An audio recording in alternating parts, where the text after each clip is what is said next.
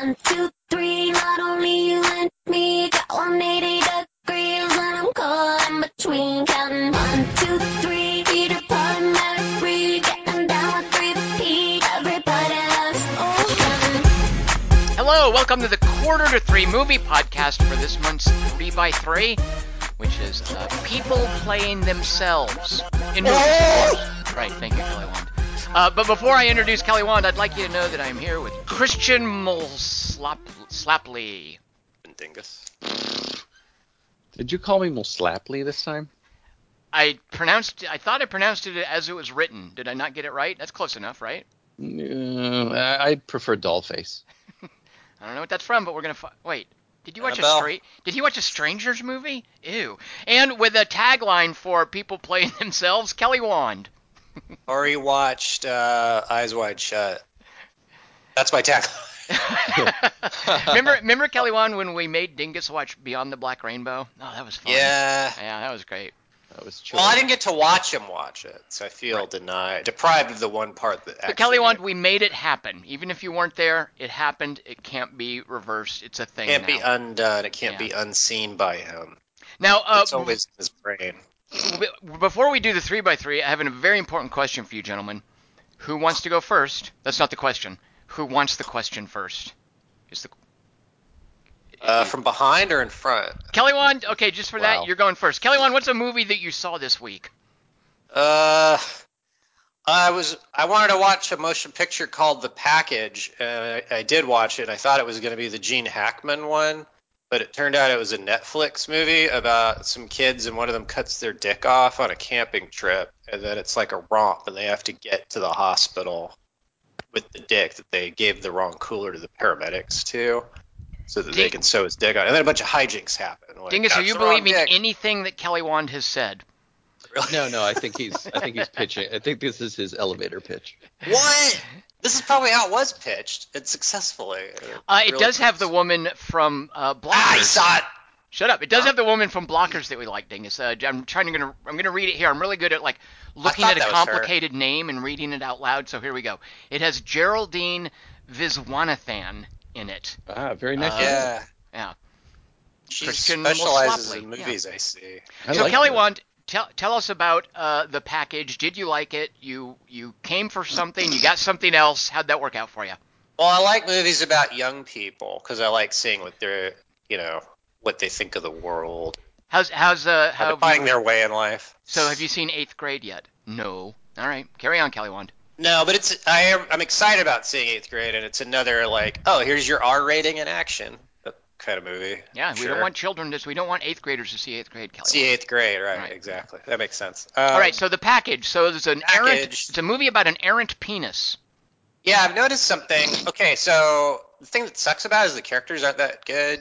And I've noticed that in teen movies, there's always the boring, handsome kid who's the lead, and he's really boring. Mm-hmm. And then he always has a really wacky sidekick who looks weird and goofy, and they hang out together. And then there's a fat third guy. And it's always that.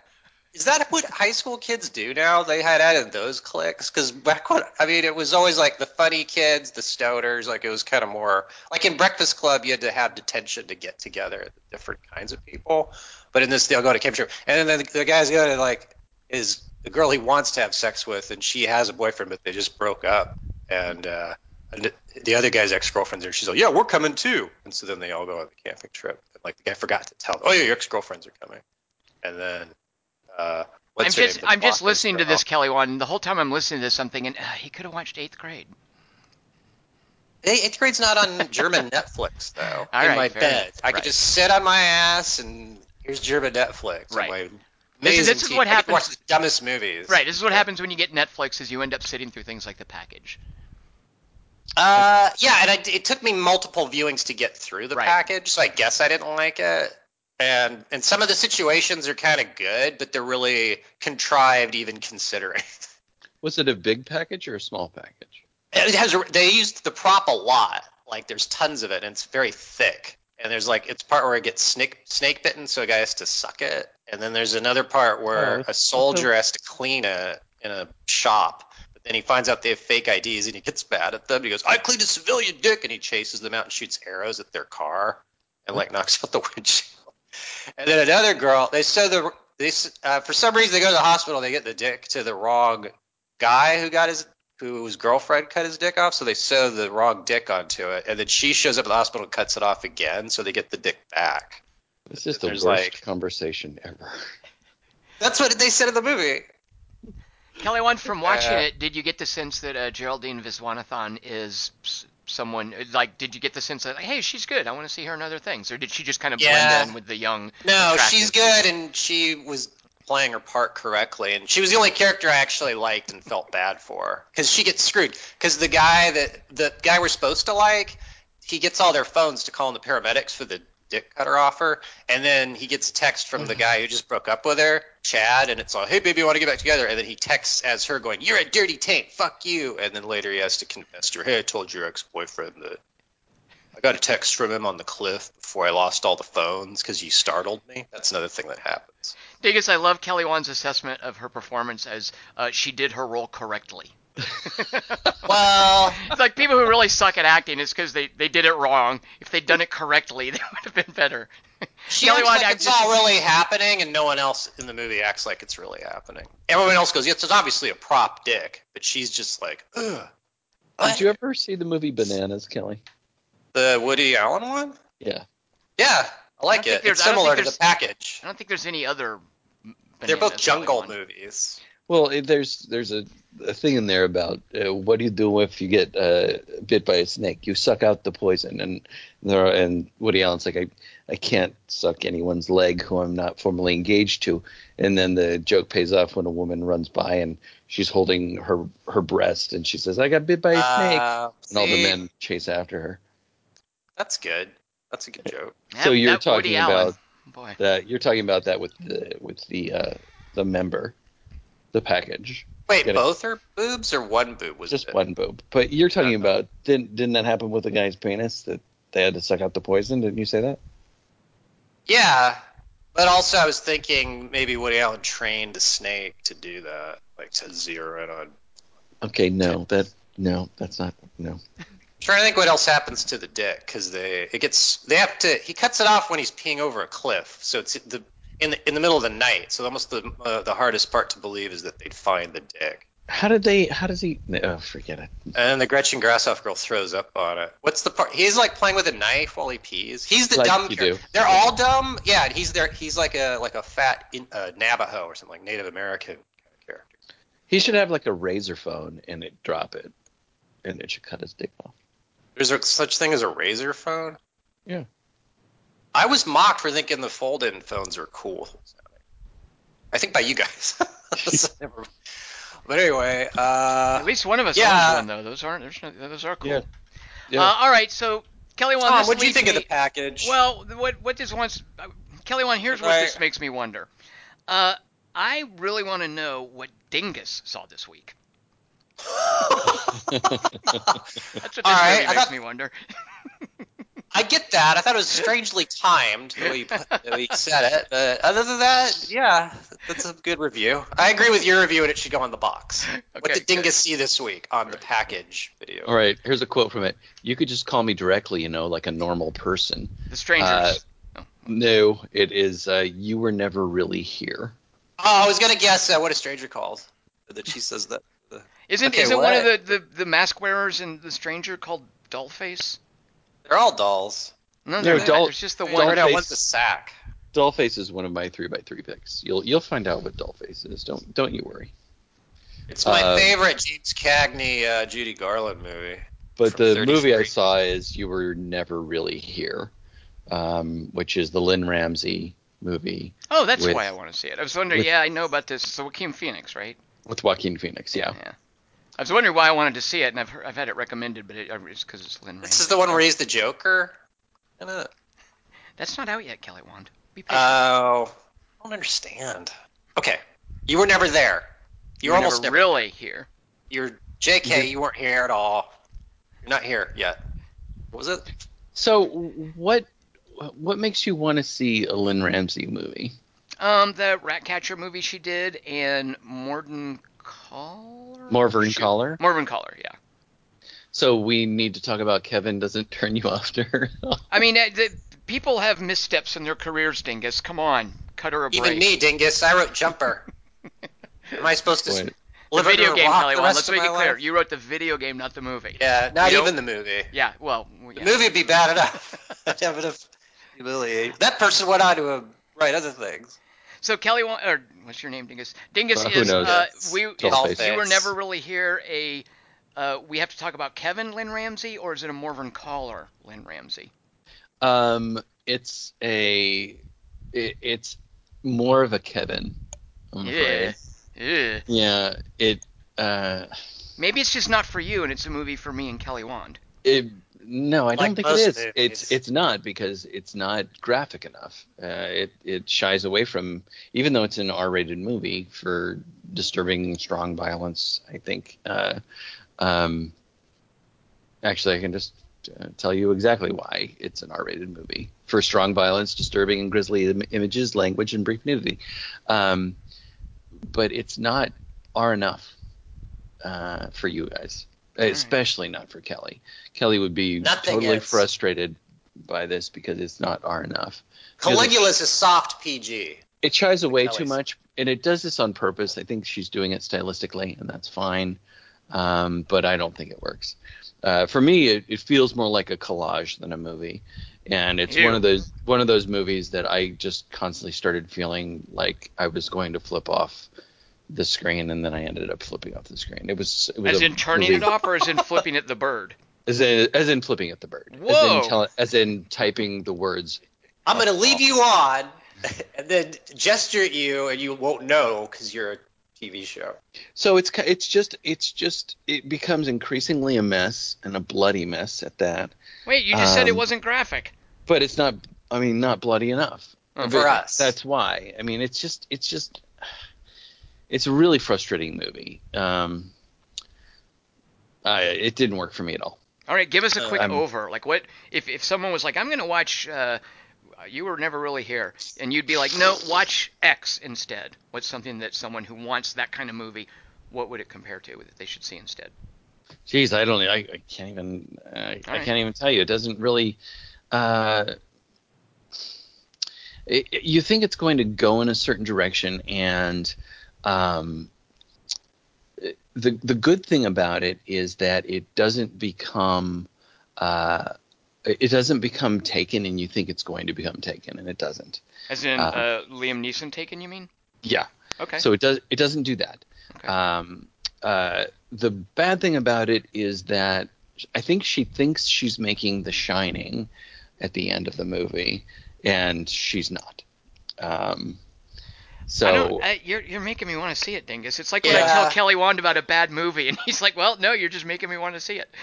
You had me at collage. Well, with you, I went, "Oh, really? A collage?" I certainly hope you guys will see it, and you guys will contradict me and tell me where I'm wrong or where you disagree and whatnot. But it just has so much love of details of things that I just don't care about in the movie. And that bothers me. Okay. But those are the things that the director cares about and the writer cares about. So is Lynn Ramsey the one who got fired from Jane Got a Gun, where that whole kerfluffle was going? Ooh, maybe you might be Good right. thing they've solved that problem. Has that even Just come like- out yet?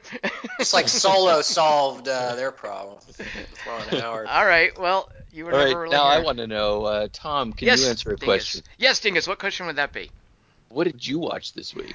I watched a lot of things, but the one I'm going to talk about is a movie that I stumbled across simply because I like one of the actors in it, and the description made me think it was going to be a horror movie about immigration, which is a very trenchant subject these days. And I Desierto. Exactly, and I love seeing different perspectives on it. And so I was like, okay, I really like this actor.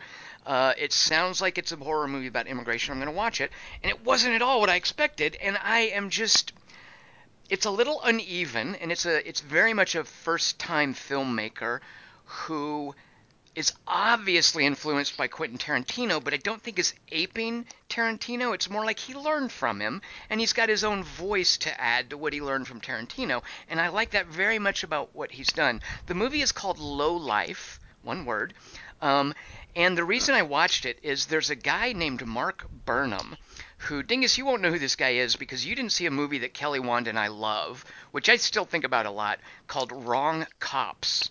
And Wrong Cops is Quentin Dupieux. He did the movie Rubber, and it's just this weird, absurdist, at times surreal movie about asshole police officers in Los Angeles.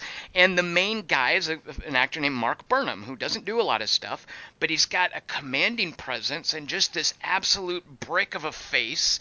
And he was your favorite Wrong Cop. He was my well, no. There's a young woman. Oh shoot, I can't remember her name. There's a young blonde woman who, dagnabbit, he was one of my two favorite. I liked a lot of the Wrong Cops, but he was one of my two favorite. And he's got a great scene in the movie with Marilyn Manson, of all people. Yeah. So you're at any rate, thinking of Let's Be Cops. Oh, I didn't see that one. I like that Jake Johansson. He's dreamy. Yeah. It looked like a lamer Wrong Cop. I didn't need to see that because I saw the trailer and got to enjoy it just as much. So Low Life opens, and it opens with me thinking, yeah, this is going to be a horror movie with Actually, you know what? Let me tell you about a couple of scenes from it, because part of the delight of Low Life is you're watching it and you're thinking, these, like a collage, these things have nothing to do with each other. What the heck is going on? And what the director does, who I mentioned, he's a first-time director. His name is Ryan Prowse, Prows. What he does is he really skillfully and effectively does explain, here's why you're seeing all these weird different things. And the payoff is really gratifying. So let me just describe one scene. There's a black gentleman who has been an accountant for a criminal mastermind guy for a long time, and he's trying to get out of it and not do it anymore. He wants to be a responsible guy and have a family, and he's going to pick up his buddy from prison who took a fall for him a long time ago. So there's the classic scene of the guy sitting waiting outside a prison, and off in the distance, it's across the street a little ways. He's not right in front of the gate. The gate opens. The fellow walks out of it and walks towards him. They hold their hands out to give each other a hug, and as they get closer, this black guy realizes that his friend now has a swastika tattooed across his face, and not just like a little one on his forehead. The swastika, the middle of it is the bridge of his nose, and the rest of it extend to his temples and his jaw on either side. And he's like, whoa, bro, what are you doing? Wow. And the guy's like, no, I just had to do this in prison. I just had to do this to get along in prison. And he totally thinks that having a swastika tattooed on his face is going to be no big deal. And it's ridiculous. And there's some really funny moments with this guy who has a swastika tattooed on his face, but who really couldn't care less what it meant. And his best friend is a black guy, and he's kind of a wigger himself. And he just thinks, yeah, I just did it for prison. No one will care. And that's a good excuse. It's a good excuse, and there's payoff for it too. Like, a really cool thing happens with, like, of course you're doing that. He's got a swastika on his face. So it's these three disparate threads. One of them is this guy who's getting his buddy out of prison, who is clueless and has a swastika on his face. The other one, and this stuff almost never works for me, I don't get luchadors. I just don't know what to make with that. Like Mexican wrestlers wearing masks. That means nothing to me. I kind of like it. But I can't explain it. I can't either, and it's just weird. And that's why it bothers you. Yeah, you need to stand it. But I will say one of the threads in Low Life is about a luchador. And it's very much about his internal dialogue and how he feels about being a luchador, and how his wife feels about him being a luchador, and how he's conflicted about wearing this mask. Nacho Libre. Yeah, you love Nacho Libre. Except without being like, oh, isn't this wacky about the luchador? Like, the luchadors it's a weirdly poignant character. And the thing is, this luchador has blackouts during which he commits acts of extreme violence that he doesn't remember. It's a weird week to have that happen. Jealous. But there's a great moment where he's at a quinceanera, and the guy at the quinceanera is being an asshole, the dad, and the movie cuts to him lying face down, looking up at the sky with all the party detritus littered all over the place, and the dad has been beaten, and the little 15-year-old girl is traumatized, saying, "Get out of here, you ruined my quinceanera." So he has blackouts, and he's super violent. That's one of the plot threads. The other is this ex-con who's got the tattoo of a swastika. And then the third one is a really beautiful middle-aged couple who run a motel, and they've made the man in the couple, his kidney is failing, and they have made a really sketchy deal with an organ harvester played by Mark Burnham, who kidnaps immigrants and murders them and steals their organs to get a kidney from him for her sick husband. And all three of these threads come together in a really gratifying way. As I was watching it, I was like, what is this, some weird sketch comedy? And I just think the guy did a really good job of tying this stuff together and having a distinct sense of humor, and very dark humor, by the way, that goes along with all of this. It's more of a Kelly Wand movie than a Dingus movie. It's like a Kelly Babel. No, Babel, it's not nearly as earnest as Babel. It's not Inarritu, and I don't even think, by the way, he's a Hispanic filmmaker. It's set in Los Angeles, because Babel is also actually Babel is annoyingly earnest to me. But this movie knows how ridiculous it's being by having a luchador's inner monologue play. Like it knows what it's doing, I think. Babel makes you go at the end, wait, it was just an accident, whatever, let's just get her to the hospital. Like, the other 3 hours don't matter as much, whereas this movie sounds like, oh, yeah, the more you learn, the more interesting it is. Also, this movie is not 3 hours, so there you go. It's one of those. That's what it should say on the box. Not 3 hours, right. Yeah. All right, so there we go. Set a movie rating. We all saw 3 movies this week, at least. Some of us more. I was going to tell you guys about the really disappointing Jeremy Saulnier movie that just came out, but I wrote that up on the front page of Quarter to Three. If you want to, I'm so bummed about that. I'm so bummed too, because it looks as I told you, the screenshot you put up looks so cool. It just looks, it's such a cool image. The cast too, like you hear about the cast and you're like, yeah, Jeremy Saulnier, Macon Blair wrote the script. I mean, it seems like all the pieces should be there, but I did not care for it. So you can go to Quarter to Three and read that review if you want to hear me bag on that. Well, shouldn't I watch the movie first? But then I got to watch something you say stinks. So when I try to write reviews for people who haven't seen movies, like I'm super. But I wouldn't read that. Yeah. I'm super sensitive about spoilers and dinguses too, so I wouldn't read stuff I write. But I do write with sort of an ear for what is a normal person who hasn't seen this movie, what can I tell them about the movie to get them to either want to see it or not see it without ruining the experience for them.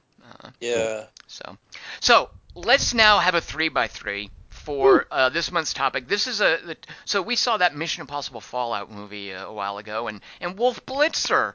Oh, what do you know? He shows up to play himself. How about that? So did Henry Cavill.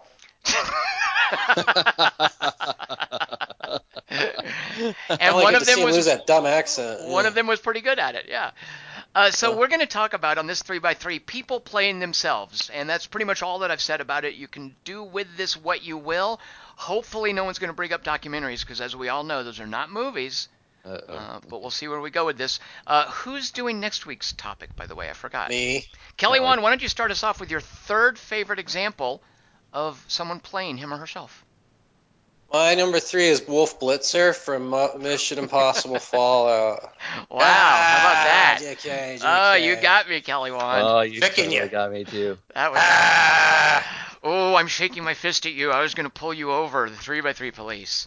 I might trick you again later, because that was so fun. Right, like maybe it's your number 2 or your number 1 pick. Ooh. All right, well, what is your actual number 3 pick for someone? See, you're saying that affects it, like that particle. It's like the Heisenberg principle. All right, whatever, nerd. Listen, what's more important right now? We're like Schrodinger's cat. My number 3 favorite actor playing himself in a motion picture is Bob Barker in Happy Gilmore. That's exactly the kind of thing I was trying to think of, Kelly Wand. That's a great example. Funny. Yeah. All right, so He's why funny do you like that? Okay, go ahead. Yeah, right. Well, because I don't give a shit about Bob Barker. Price is Right, and it just sounds like let's make fun of Bob Barker. Yeah, and I don't like Adam Sandler either. So I kind of came to Happy Gilmore a little late, and I realized he's kind of like Tom Cruise to me, where. When things are going his way in his movies, I don't like the movie. I don't like Billy Madison, and I don't like Deeds. I don't like his privileged life. Right. Or you like him when that's my boy. Twins that are. I like it. I think he's super ingratiating when his life's terrible. Yeah, like in Punch Drunk Love, I like. Or Meyerowitz Stories, he's really good. And in Happy Gilmore, it's sort of a cross between the two, but I found him really ingratiating in it because he's just annoyed for the whole movie. And he just starts punching people. Because I think Bob Barker too isn't someone you're used to seeing in movies. Also, like or do comedy. It's a novelty, right? Exactly. And Carl Weathers is in it doing You Don't Expect to Be Funny, and he's funny in it. And it's like, I think it's the one Adam Sandler movie I like. I guess, see, Punch Drunk Love is like, well, I like Meyerowitz stories too, but like of the old shitty Adam Sandler movies, I think Happy Gilmore's the good one.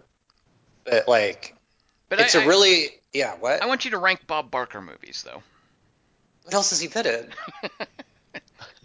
But he fights him, and it's a long fight. It's really drawn out, and Bob Barker like kicks his ass and like strangles him. Do you think Bob Barker did his own stunts in that fight? No, but he seemed into it, and his delivery is good. All right. No, that's a good one, Kelly. That's exactly the sort of thing I was thinking of.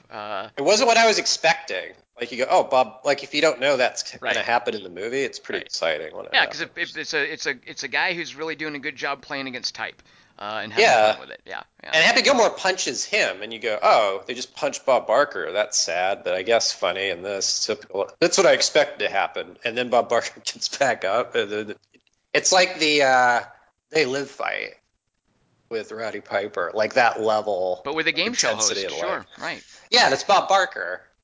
With a game And I show think he even host and a says- Saturday Night Live actor.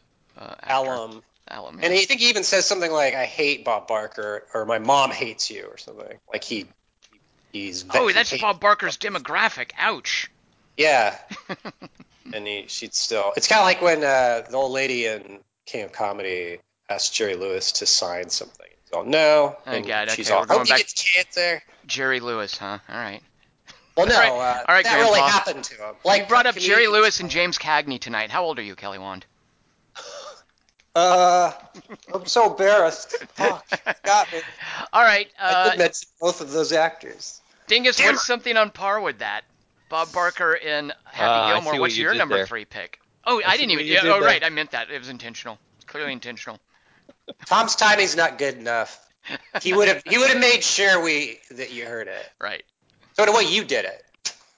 As you Right. pointed out.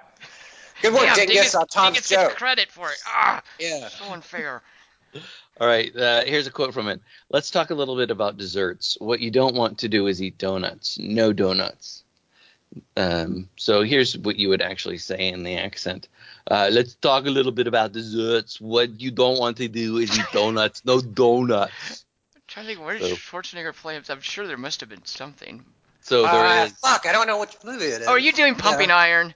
No, I'm not. Phew, okay. That doesn't count. I know, it's a That's documentary. Pumping Iron is awesome. He's like, I'm calming all the time. Is it... Wait, can I guess, or is that... Yeah. No, you can't guess. How could you guess? Does Well, Kelly just- Wand not know it? Like, he can't guess because you think he won't get it, or he's not allowed to? No, he can guess if he wants. All right. What do you got, Kelly? I think it's Last Action Hero, but I still don't remember the line. That's not... Is he He's playing not playing himself in himself. that? No. Oh, you know... No, they go into the other dimension, and he is in there. And he's married to Maria Shriver, and she's all, How do "Don't you know mention that's that not one of my picks? Oh, that's not bad. I just assumed it was Dingus's pick. I was confident about my guess, to be honest. No, it's in. This is I think What else does he play himself in? this is a difficult one because it borders on basically a cameo, and I didn't want to do cameos, but I did. there's a ton of people playing themselves in this particular movie, and this is one of my favorite movies that I've watched many times, and it's a movie called Dave, and What? in Dave. No, I know. See, I haven't actually seen Schwarzenegger it. plays himself in Yeah, a I've movie taken about a Dingus's guy who word looks for like it. the president? Yeah, Yeah. he has What? it's That's a good one of joke, those- Tom. Think about it. It's one of those photo opportunities where the president is meeting with a bunch of kids, and he's got the governor of California there in the room with him, and he's also, the governor of California is also a health expert, and he's talking to the president of the United States in front of these kids for this photo opportunity, and he's telling the kids, let's talk about desserts for a minute. One thing you don't want to do is eat donuts, and this is as the country is getting more and more endeared to the new version of the president, the fake version of the president, and so the president has taken a bite of the donut. Arnold Schwarzenegger says, "What you don't want to do is eat donuts." He takes the donut away from him, and because Dave isn't this stodgy politician, he's this guy who's an actor who is also a guy who runs a temp agency, and he's kind of a down-to-earth dude, but Moon over Parador in a real way. He, like, as soon as Arnold Schwarzenegger takes the donut away from him, he sort of drops the bit of donut that he just bit into his hand. And the kids all laugh, and then they have this moment where they do this, and I don't even know if it's politically correct to say this anymore. They grab hands to like shake hands, and Dave, as the president, says, "Let's do a little Indian wrestle." And they like go back and forth, and he goes, "Whoa!" and falls down. And this is when Kevin Dunn's character, who's the speechwriter, starts to trip for him that this guy's real. I really like this guy. But it also has weird connotations if you watch the scene, and it's a great scene. It's a great little scene with the way that our current president does handshakes. You know how he does his like power handshake where he yanks somebody to him. And there's a little bit of that there. Of course, it's not commenting on that because this was from 1993. But it does have a weird echoic effect now that we've seen our president do that to other world leaders. But it's just a really lovely sort of almost a montage kind of a moment, but it's not. It's more of a pastiche. It's like a bunch of these little moments where he's with a bunch of kids, he's playing with the dogs, he's talking to these little kids in front of with Arnold Schwarzenegger, and Arnold Schwarzenegger is just totally game for it, and it has a slight feel of Arnold Schwarzenegger's political plans and his hopes for his political future in real life. But he's definitely playing himself. And I just think he's so charming in that little moment. And but there's a ton of other ones that, I mean, you could talk about the whole McLaughlin group or any of the senators that are paraded through the movie. Dave has a lot of people playing themselves in it, but my favorite is Arnold Schwarzenegger. All right. I'm a little Is he governor in the movie? I don't know. No, is that why he's there with the president? That was 1993. No, I think he was. Yeah, that's what I thought. He was the president's fitness advisor at some point. I mean, the official. This was an official thing. I can't remember which president. It might have been George H.W. Bush's, but I'm not sure. You make it sound kind of good though. Like it's Arnold's eating donuts at a. Better than I expected it to be already. Well, Arnold's not eating them; he's taking them out of the president's mouth. That's even better. He was the president. He was the president's fitness advisor. I'm just not sure which president he was fitness advisor for. Claudia Schiffer was Richie Rich's. Yeah. Wait, Arnold's all of the presidents? He's fitness like advisor, the butler. Sure. Yeah. He's the, like the butler of that movie. Exactly. Like Lee Pace is the butler. No, not Lee Pace. Yeah. Who's the guy that did that movie? Lee Pace is the butler. Wait, now I want to watch Tom's movie. What's that movie about a butler where the director thought his name should be in front of it? I forgot. Never mind. Kubrick's All right, let me tell you guys my third favorite example of people playing themselves. Now, if I can bring the room down a moment here. 3 years ago, on a train from Amsterdam to Paris, a Moroccan national pulled out an automatic rifle and a pistol and a box cutter and started going to town on this train. And a couple of guys wrestled with him. One of the guys got the gun away from him, but he was shot with a pistol in the neck. The Moroccan fella got his assault rifle back and burst into the next car and opened fire on the car. But his rifle jammed when he went to open fire. And what an idiot. 3 young fellows who, 2 of them were servicemen, one of them was a buddy, they'd all grown up together, rushed the guy and wrestled him to the ground, and one of the guys almost lost his thumb getting the box cutter away from the fella. But it's clear that these fellows did a great thing and prevented there from being a lot more casualties on this train, and they were rightly lauded for this in the press as taking action, and they were probably their military training helped a lot. So this this cool instance of what should have been a massacre, a horrible thing, being averted, and it didn't require any sort of Yahoo like, yeah, well, they had guns too. It was just people saw what was happening, they rushed the guy, and fortunately his gun was jammed. But yeah, they acted. So Clint Eastwood decides, hey, I'm going to make a movie about this, and he does, and it's called The 1517 to Paris. And Clint Eastwood also, I don't actually know if it was Eastwood's idea, but someone has the idea, you know what? We should let these young fellows play themselves in the movie. Oui. So they do. And this movie, by the way, is terrible. It is terrible. It is the worst kind of just nonsense jingoism, silliness. Like early, so Judy Greer plays one of their mothers, and early on there's a scene because it goes back to their childhood. It tells the story. Because the thing is, if this was a movie just about the incident, it would be over in 5 minutes. So it's about these guys' childhoods, and they don't have. Well, so one of them was. They play themselves as kids too. They bring in child actors, and Judy Greer plays one of their mother, and she's been called into the principal's office because her son has been acting up in class, and the principal, the counselor actually, the school counselor says, "Keep knocking the box cutters out of the teacher's hand." The school counselor says you might consider medicating your son because it sounds like he has ADD, and certain medications can be very helpful in that situation. And Judy Greer, and this is because of the script, not Judy Greer. Judy Greer is incensed. Her character can't believe. She's like, "You think I should medicate my kid? You think throwing pills is going to solve the problem?" And the counselor is trying to be very calm and saying, "No, man, this is just scientifically, there have been studies that have shown statistically this can help children." And Judy Greer storms out of the room saying, "My God is bigger than your statistics," and leaves. And that's her triumphant line. So this is the kind of tone the movie takes. And that's not necessarily the problem. That's such a stupid line. It really is. It really is. And I can't tell. I think the movie is wanting to applaud that line because there's nothing That's a about Trump voter. Oh my God. Well, it's Clint Eastwood. You know, it's the same Clint Eastwood that talked to an empty chair at the Republican National Convention and gave us American Sniper. You know, he's your math. My God's bigger. Right. Got it.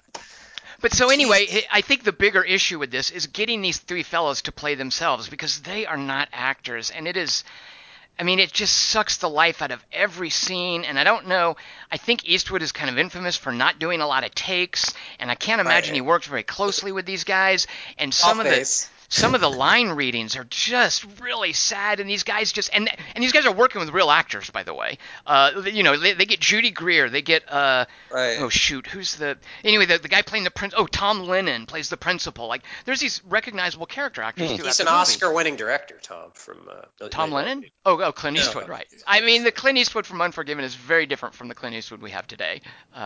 But so anyway, these guys play themselves, and they're terrible, and it shows, and it just made me uncomfortable watching the movie because these poor guys had no business carrying these scenes, and I just felt awful for them. So that is not my pick, but the reason that I bring it up is there is another incident Judy Greer is the Bob. Yeah.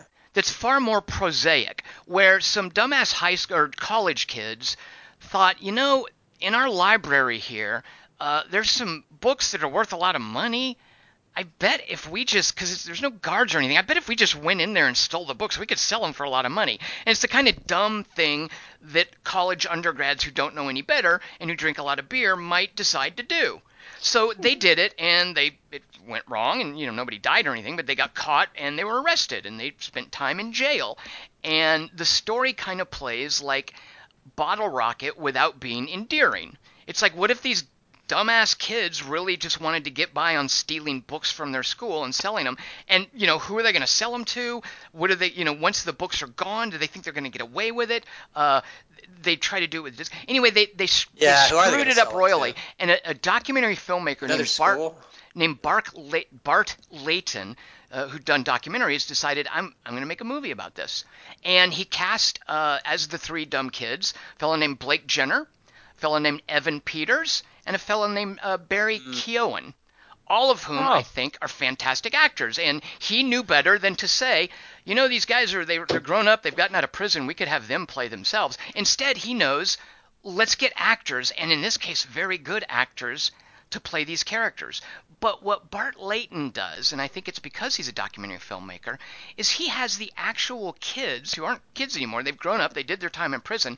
He has them playing themselves in the movie, talking about what they did and interacting with the other actors. Like there's a scene where one of the guys is talking to, I think it's Evan Peters' character, saying, was I really like that? And like it's a very self-aware thing where a story is being told about what these guys did with actors playing them, but these guys are commenting on it and they're part of the movie. And I'm sorry, I didn't even mention, the movie is called American Animals.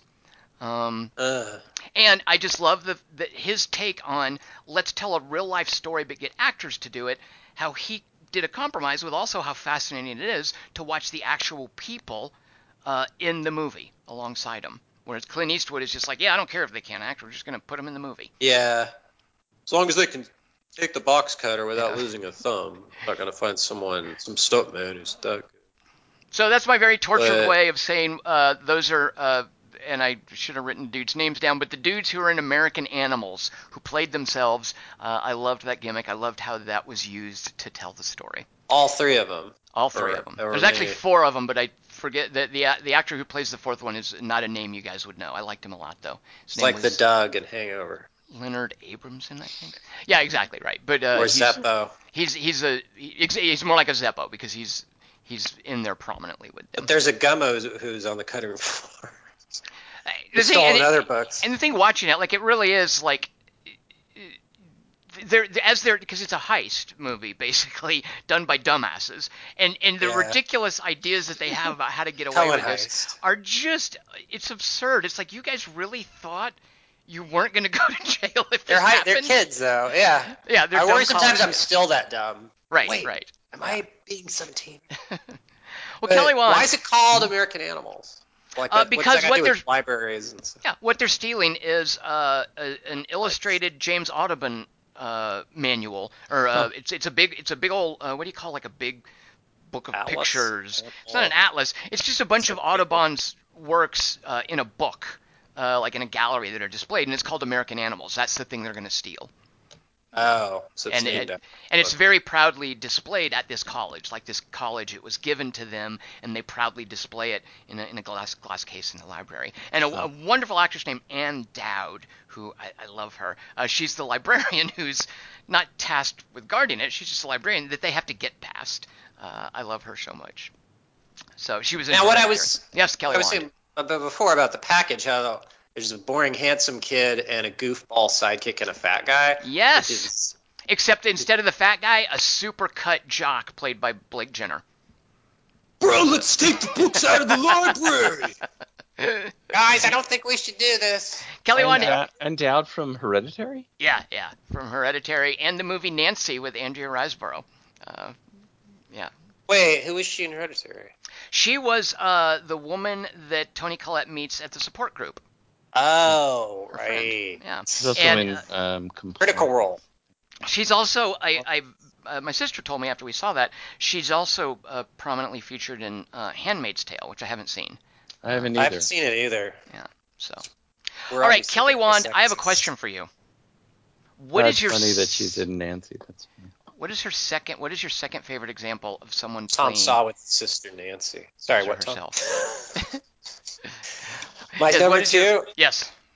Is that the question? Yes, it is, yes. I think you'll like this one. It's my number 2 favorite actor in a movie. No, Tom will like it, and you'll go, Is an actress named Ashlyn Yenny. Does that name ring a bell for you, Tom?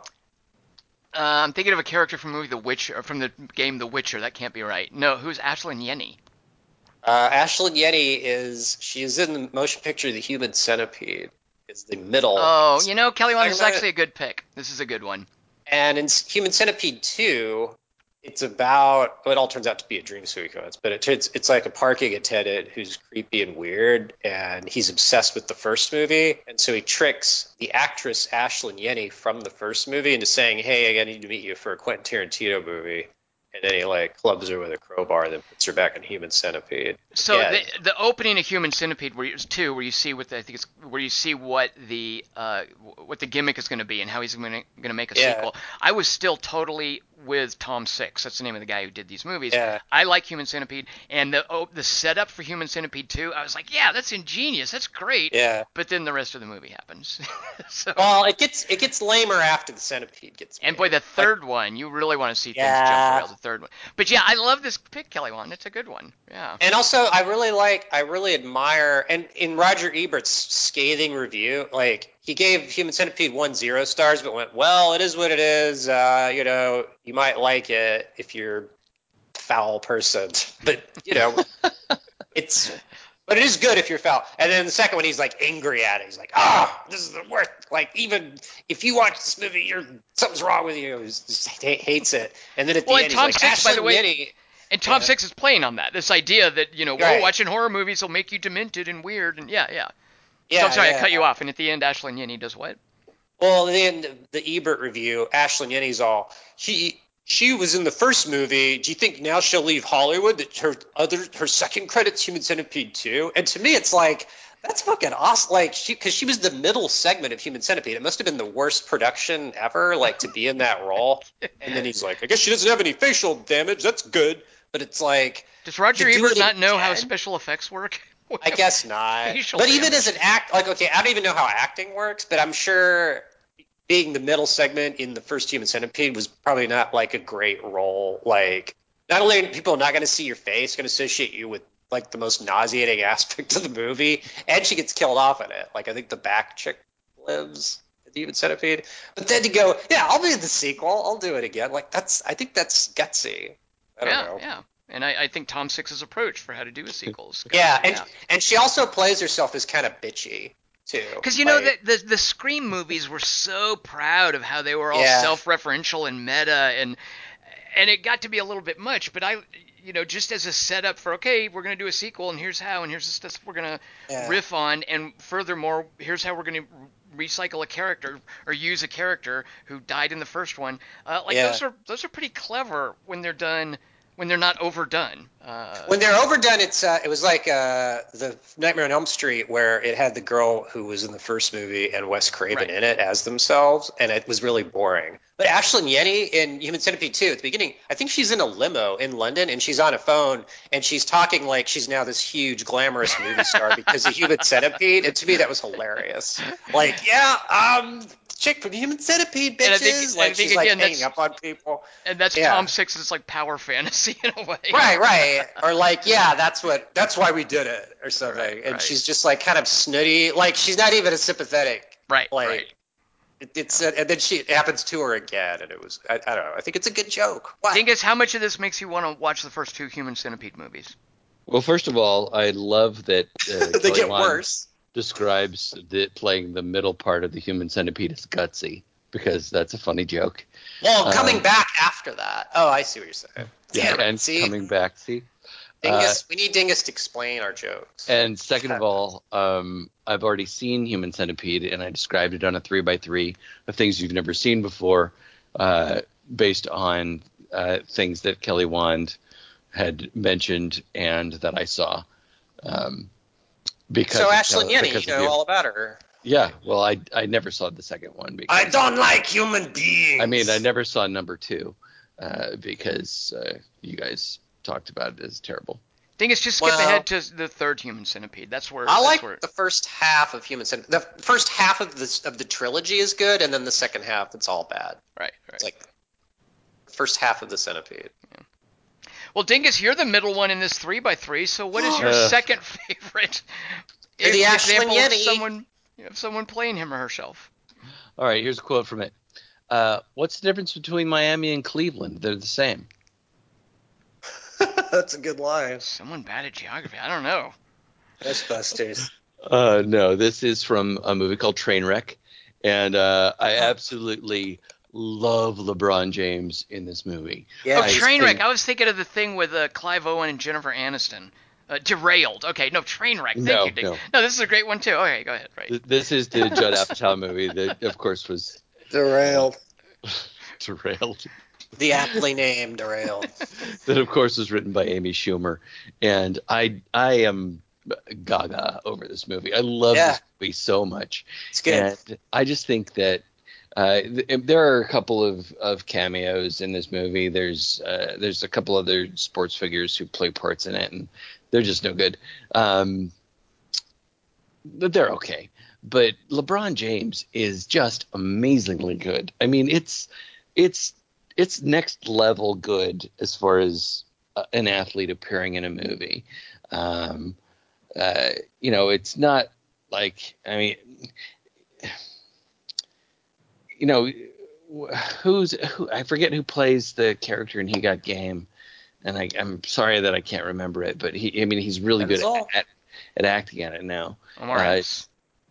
No, He Got Game is the Spike Lee movie about the basketball player, and I can't remember the dude's name, and I feel bad about that. But he's not playing himself; he's playing a character. Here, LeBron James is playing LeBron James, and I love what he does. I love the way he plays himself, and he's kind of playing a character of LeBron James. And my top two movies are a person playing a character, but it is themselves playing themselves. And I love the relationship that he has with Bill Hader's character. I think he plays it absolutely straight. I mean, there's a number of Matthew Broderick shows up for some reason in this weird interview section where they're talking to the doctor because LeBron James has staged an intervention. And LeBron James gets really one of the funny things is in the outtakes, he's laughing so hard that he starts crying, and he says, "Okay, if you guys want tears, go ahead and shoot this. I'll make my face serious because now I've got tears that are actually happening." But he's totally stone faced, and and my favorite part is when they're at this dunk competition, and he sits, and the doctor has to go and help one of the cheerleaders because she thinks she's rolled her ankle. And he's a sports doctor. Bill Hader's playing a sports doctor, and Amy Schumer is playing a quote unquote journalist for this terrible magazine that's just totally sensationalist magazine called Snuff.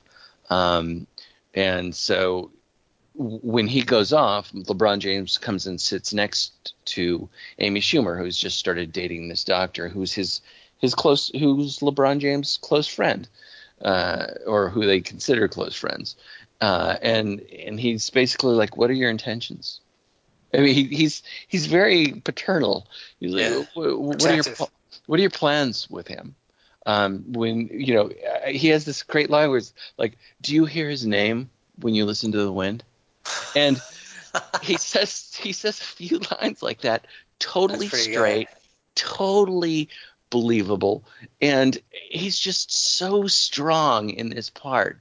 And he's got 3 or 4 really great scenes, but the scene in the restaurant with the doctor where he's like back and forth about, okay, well, you got the salmon, right? All right, well, okay, and Bill Hader's like, you're splitting it? Just pick up the check. And he's like, no, I don't know what's going to happen. Yeah, this is everybody. I don't want to wind up That's so fucking funny. I don't want to wind up like MC Hammer. If I wind up like MC Hammer, what's going to happen? And then it turns out he's forgotten his wallet. And Bill Hader's like, you fucking dick. I mean, and LeBron never breaks. He's really, really good. He's got great comic timing, and he's great at playing himself. And it's very simple, and it's a weird take on it. He drives 40 minutes back to the doctor's office to pick up this $30 pair of sunglasses. He's like, "You think I'm going to give $30 to Sunglass Hut again?" It's just a funny take on who he is, and he's perfect. He's absolutely perfect. So and I love Trainwreck. I absolutely love Trainwreck. Yeah. If that sports thing doesn't work out for him, maybe he can go into acting then. That's good. Well, that's good for him to have as a probably fallback. why he can only play himself. Los Angeles and become part of the LA Lakers because he does want to do that. He wants in the movie or for real?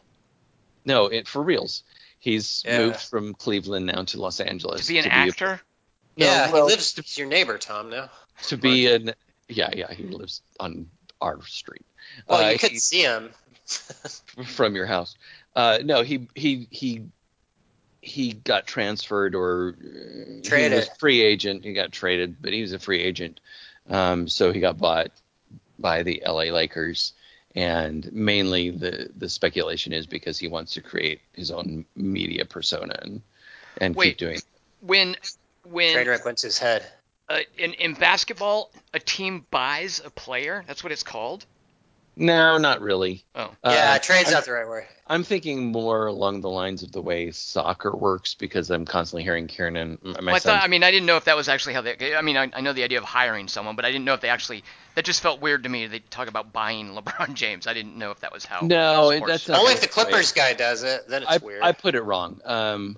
Like players go on loan and Right. No, I know there's all whatnot. that. I just didn't know if buy was actually a verb that was used. No, I was no, gonna, I I was shouldn't gonna have be put it- uncomfortable with that. But Yeah, no. and rightly so. Right. No, he got traded, but Everybody's dumb.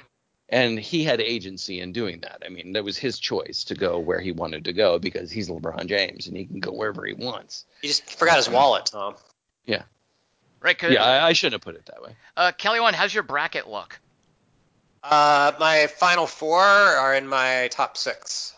So I got the West sewn up, but So Dingus, are these- Marcel just walks it in. Dingus, is he saying actual things that you say when you ask someone how's your bracket look? No. Does he not? Okay, Kelly, haha, you don't know I sports. tried to do a sky hook and then I swished it, but then I only got an air ball. Yeah, and Tom would describe an airball as nothing but net. You got Anyway, a space, Tom. you got a Space Jam, Kelly Wand. What is your number Oh, two? there's another one. My number two. Let's get back to terrorism for a moment. Yeah. So my number two is when Paul Greengrass made United '93, which boy holds up. I love how dispassionate it is as a Get it? procedural. No, I don't, Kelly Wand. Do you want to explain? You're a sick man for saying that joke. Uh, Dingus, I can't believe what I just heard. Part of the procedural stuff that he Tom, does is showing you how air traffic controllers first realized. I mean, the first people, of course, to realize when 9/11 was happening were the victims. But beyond that, it was the air traffic controllers who noticed airplanes starting to not respond to the calls. So these guys were on the front lines of realizing this is not normal and something crazy is going on. At first it was just a hijacking, and then when it happened to multiple airplanes, and all this information was coming in to the Federal Aviation Administration. And the headquarters, they have like an operations center that coordinates all the different air traffic controllers under the FAA at different airports. And the head of the operations center, and it was his first day on the job on 9/11, was a fellow who'd worked his way up through the FAA. He had a background as a lawyer, I believe. His name was Ben Sliney. And Paul Greengrass hired Ben Sliney to consult in United 93. Paul Greengrass very famously worked with a lot of the families of the survivors, the people who were actually there in these operations centers in the military firsthand when things were going on. So another guy was playing Ben Sliney, and he gave the actual character, and Paul Greengrass gave Ben Sliney, sort of as a bit of thanks, a small part. And in watching Ben Sliney do this little part, he was like, how would you feel about just playing yourself? And this guy had never acted before, and he was like, okay, sure. So the coordinator of the FAA, and it's a big part in United 93, is played by the guy who was actually there that day. And if you look at some of the smaller parts and look it up, one of the young ladies who was in the military center, working with an actor named Greg Henry, I think, she's also the woman who was actually there that day. I think she's like a tech sergeant or something. But mainly Ben Sliney, because his part is substantial. And I don't even think, especially with the way Paul Greengrass is shooting the movie, you don't necessarily have to be an actor. He's just doing things like giving commands, and he's very comfortable with the language and with the idea that, okay, when this is happening, you say this to these guys at this screen, you say that to these guys over here, you talk to these guys back here and tell them, and as things are falling apart and this chaos is just starting to emerge for what's happening, and nobody's sure, is this plane that's missing, is this one of them that hit the Twin Towers? There's all this confusion going on, and this guy was at one of the vortices of all these confused bits of information, and just watching him relive that, it's not an emotional performance. And it's interesting to hear Ben Sliney say, we're trained professionals, and that's also part of what happens in the movie is the air traffic controller guys aren't losing their shit and freaking out, and they're super professional in their voices. And this is amazing when you hear actual conversations with cockpits during these emergencies. Their voices are super calm and measured, and the actors playing the ATC guys are like that. And so Ben Sliney isn't emotionally reacting. He's trying to hold it together, and he's trying to be efficient. And he even talked in an interview about how when we look at airplanes, we think of them as units, as objects, and we have to do that because if you think of them as 200 people in the sky, you would just fall apart. Like that's impossible to wrap your mind around.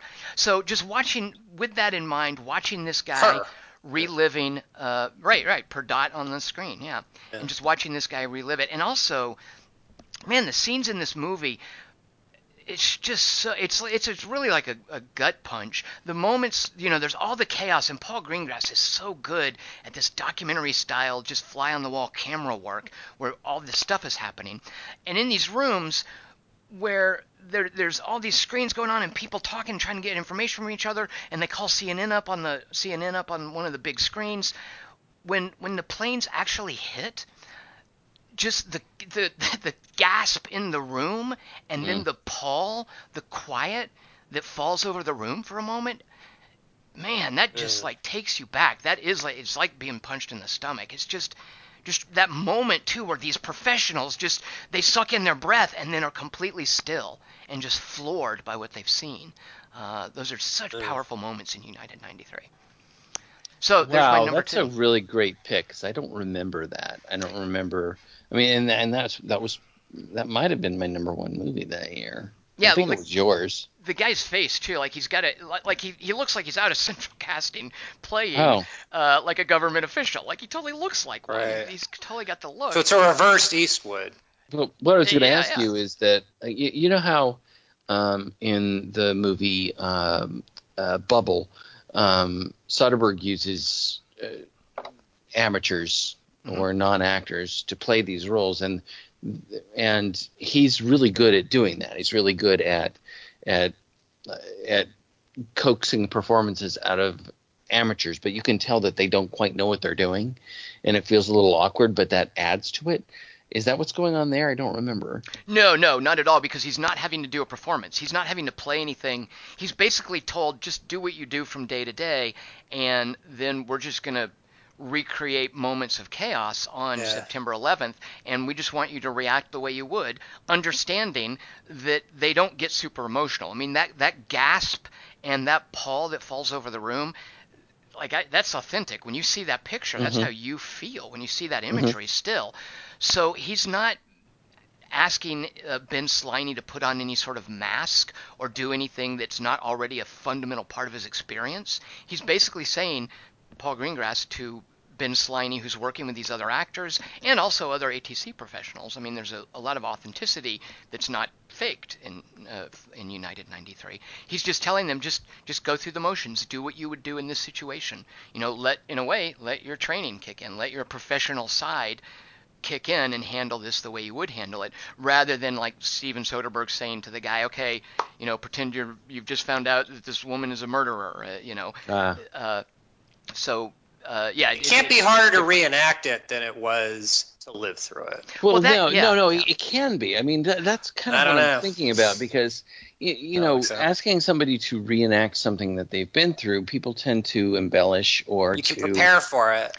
Or to gild the lily a bit. And I wonder if Paul Greengrass didn't let the camera run for a while until people got feeling natural, because as anybody in an ER or a firefighter or a policeman would act in a certain situation, when they were asked to reenact it, they might try to act it. Right, but if they're like, you make me think, Dingus, of the young woman at the end of Captain Phillips, who plays a medic who comes to treat Tom Hanks, and she's not being asked to reenact anything, and I love the scene between them. She's just saying, okay, who directed that?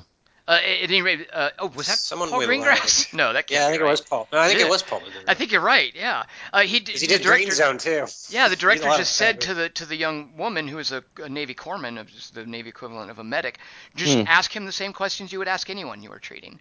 And so it's her training and not a reenactment necessarily or a performance. And Dingus, you're right. Like United 93 was shot like 4 years after 9/11. And I think when you put that imagery up on a big screen and you tell people, just go about doing your business, pretend that you're Right. actually trying to get people on the phone and you're trying to track something on this screen. And when there's a big screen up there that shows the plane hitting, like I think it's not like me having to pretend I'm being mugged or something. You see that image and especially 4 years after, it just takes you back to that moment. I mean, it's a visceral gut reaction that I think in a way you don't have to act. Well, the thing is, what I was kind of driving at is that uh, you'll have a certain reaction when you're in professional Sure. mode, but then when you get home, you might fall apart. Right. Those men and women might have fallen apart when they got home, and when they see the footage every year when on the memorial of it, they might fall apart. Yeah. And then having to go back into the room and say, now imagine you're back in the room Right. when it happened rather than the emotional reaction you had afterward that you allowed yourself to have. Go back to that moment. I mean, that's tough. Yeah. Depends on the person. It depends on the person. What you're talking about, Dingus, is that, and this is something that there's an increasing awareness about. And my mother was at the forefront of this sort of thing as a registered nurse, is recognizing that people who it may not have happened to can still suffer from post-traumatic stress disorders. Right. That there's very real reactions like that from rescue workers, for instance, and even Right. just the guys watching in the air traffic controller screens. So yeah, you're right, Dingus. I mean, that's got to be hard. So to your question, in reading an interview with Ben Sliney, he was asked basically what you're saying is, wasn't that really difficult to relive that moment? Yeah. And he conceded, well, yeah, it's very emotional. But he also said, and Kelly Wand, what you said about what was her name, Ashlyn Yennefer in Human Centipede, shooting movies is fun. And Ben Sliney was like, no, it was difficult those moments, but I had a great time. These were really fun people to work with. And Kelly Wand, I don't doubt, Ashley and Yenny probably had a great time shooting Human Centipede too. I remember watching a really extreme French, and Dingus has seen this, like French new extreme horror, new wave? No, there's this extreme French school of new horror that might have the word wave in it somewhere. But there's a movie called, oh shoot. Inside? Yeah, Inside, with Beatrice. I'm not going to remember the actresses' names, but I It's love them both. Interior or something. It's called like L'interior. Yeah, L'Interior. Yes, thank you, Dingus. L'Interior. It's translated as Inside. That's a really grueling sort of slasher movie about a pregnant woman being threatened and a crazy woman locked in the house with her. And watching it is just really tense and just uncomfortable. And you think, oh, that must have been horrible to shoot. But then you watch the behind-the-scenes stuff on the DVD, and they're just having a great time. And it's a great way to sort of decompress. But you see, no, they're just laughing and they're enjoying this. And yeah, I did that with Martyrs. And behind the scenes, the contortionist in Martyrs is just giggling between shots. And just like, exactly, he's right, totally right. digging it. She's like, yeah. So like, to then your there's point, everyone's Dingus, I'm laughing. sure that that there, that for some people that was something they had to struggle with, and whether or not they wanted to participate in the movie. And again, I think Paul Greengrass was very sensitive about this. They had to make a choice. He had, and he also, I'm sure, wanted to make sure everyone was comfortable. I mean, this movie, he was on tenterhooks when he was doing this movie because it was really a bit of a risk. Yeah. An event so big. Too soon. Right, exactly, Kelly Wand, exactly. And also what sort of treatment, like how is it going to be sensationalist? Is all this Todd Beamer, and I'd forgotten this, Todd Beamer was one of the guys in United 93 who's kind of immortalized as saying, let's roll before they went out. And Clint Eastwood doing that scene would play it up, and it would just be hammy, and it would be, but I'd forgotten this. In United 93, the guy playing Todd Beamer, they're back there cowering in the seat, and they're trying to figure behind the seats, and they're trying to figure out when to rush the cockpit. And the guy playing Todd Beamer isn't like, let's roll. He's like, let's go, let's roll, let's go, come on, let's go, let's do it now. The let's roll is just, Paul Greengrass puts it in there, but he doesn't hit it. Like, Yeah. he doesn't make it a flag or anything. He makes it a detail about the character. Like the car commercial. What's the car commercial? After it happened, there was like Let's roll was used. Let's as a- roll. Right. Yeah, get Yeah. America rolling. Yeah. But I remember watching it because I watched it again last night. Watching it, I was thinking, well, how are they going to do the let's roll bit? Because it's kind of jingoistic these days, and just hearing that guy go, let's go, let's go, let's roll, let's go, let's go. Like, that's such a great way to do it. Is just have it be one of the many things he says, have it be, a very difficult, heightened moment for him, and that's just one of the things that he says during that moment. It's not a battle cry. It's like he realizes it's an inevitability, and he wants to get on with it. It's such a ballsy move because he even kind of humanizes the terrorists a little bit because they're nervous and freaked out. Yeah, in the exactly. cockpit. And the like scene more too, than you would in a Chuck Norris movie. Right, exactly. And the scene in the parallels with the prayer when they're praying, I can see some Yeah. people being very uncomfortable with that. I'm okay with that. But also when the main what terrorist in the airport lobby before he boards the plane, and I don't think it's clear. I mean, he was married and he had a child, but it's not in the movie. It doesn't explain it. He just picks up a cell phone and he calls someone and he says, "I love you." And then he hangs up and gets on the plane. And Paul Greengrass deciding to edit that in there, I think that's kind of ballsy. Ballsy. It's ballsy just to make a movie. Like, I'm a film buff, and I've seen that movie once, and I never want to watch it again. I watch it. It's very skillfully made. Kelly Wand, what if I told you that Olivia Thirlby is in it? What happens to her? I don't want to watch her crash. She's in it. She's one of the passengers. She plays one of the towers. Olivia Thirlby, it's kind of weird too because it's what, too 2005, so it was a long time ago. It's 10 years ago, but it's weird watching it now, and because those actors have gone on to get more work. Paul Greengrass intentionally cast people who weren't known actors. There are a couple of exceptional character actors you'll spot, but now 10 years later, those actors have gotten more work, and one of them is Olivia Thirlby. One of them is a guy named I think David Raish, who the moment I saw him, I was like, oh yeah, that's the guy from In the Loop and Veep. I love his face. After 10 years, you recognize some of those people. Yeah, so Kelly Wand, I've seen it 3 or 4 times, and it's 60 seconds. Sorry. Wait. We've lost Kelly Wand. All right, well, I guess the Olivia Thirlby thing didn't do it for him, Dingus. And you watched it this week, Tom? Yeah. Oh man, I've watched it 3 or 4 times since it came out, and it just pays off every time. And it's difficult to watch, but it's difficult in a cathartic way. Yeah. I mean, I think it's useful. I mean, I think we have to keep remembering that kind of thing. But it's also so well done. It's just undeniably craft as far as filmmaking is concerned. It's unbelievable. When we watched it, I couldn't believe that he got it right. I couldn't believe it. It was definitely an against all odds thing, and it makes you wonder, Green Zone, what happened? And Paul Greengrass is from Scotland or England or Ireland? He's just English. He did the movie about, I want to say Sunday, Bloody Sunday, but that's the U2 song. No, it's just Bloody Sunday. Oh, yeah, right. He did the movie Bloody Sunday about the Londonderry massacre, and that was Ireland, but he's an English guy. He's an English dude. Yeah, he's very much an English guy. And that was another thing that struck me when the movie was going to come out. I'm like, you're going to have an English dude do this, what seems to be a quintessentially American story, right. You know. And they shot it in England too, by the way. Yeah, I mean, it's sort of mind blowing that it works. Now, where would you put? Like, I know that you liked Patriots Day. It'll be so hot in 1993. Oh my God. So does Patriots Day rank? Patriots anywhere? Day, Peter Berg. I mean, Peter Berg still wants it to be a little adventurous, and he lets Mark Wahlberg do that stuff. But as a procedural, it's not nearly as humane. It's not nearly as much about the humanity as United 93 is, as the just the procedural of, hey, if these guys set off a bomb, if they just dropped a backpack and then disappeared into a crowd, how on earth can anybody find them in a matter of days?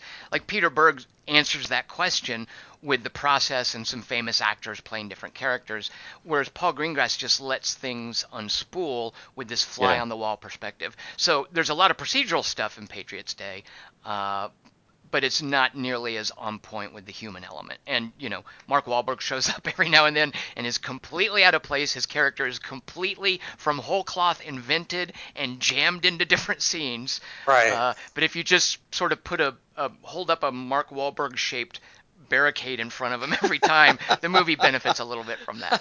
Yeah. So. All right, so I think we are now down to our number one picks. Kelly Wand, I need to know your favorite example of all time of someone playing him or herself in a movie. I'll do a quote. Yeah, you will. Wow, you're really great in that movie where you play that retard. Oh, thank you. Thank you very much. I have a cousin who's a retard. Oh, thank you. Yeah, so, as you might imagine, it means a lot to me to see retards portrayed so compassionately. Thank you very much. I appreciate that. I think he's better. I think he's better as the jewel thief. Yeah.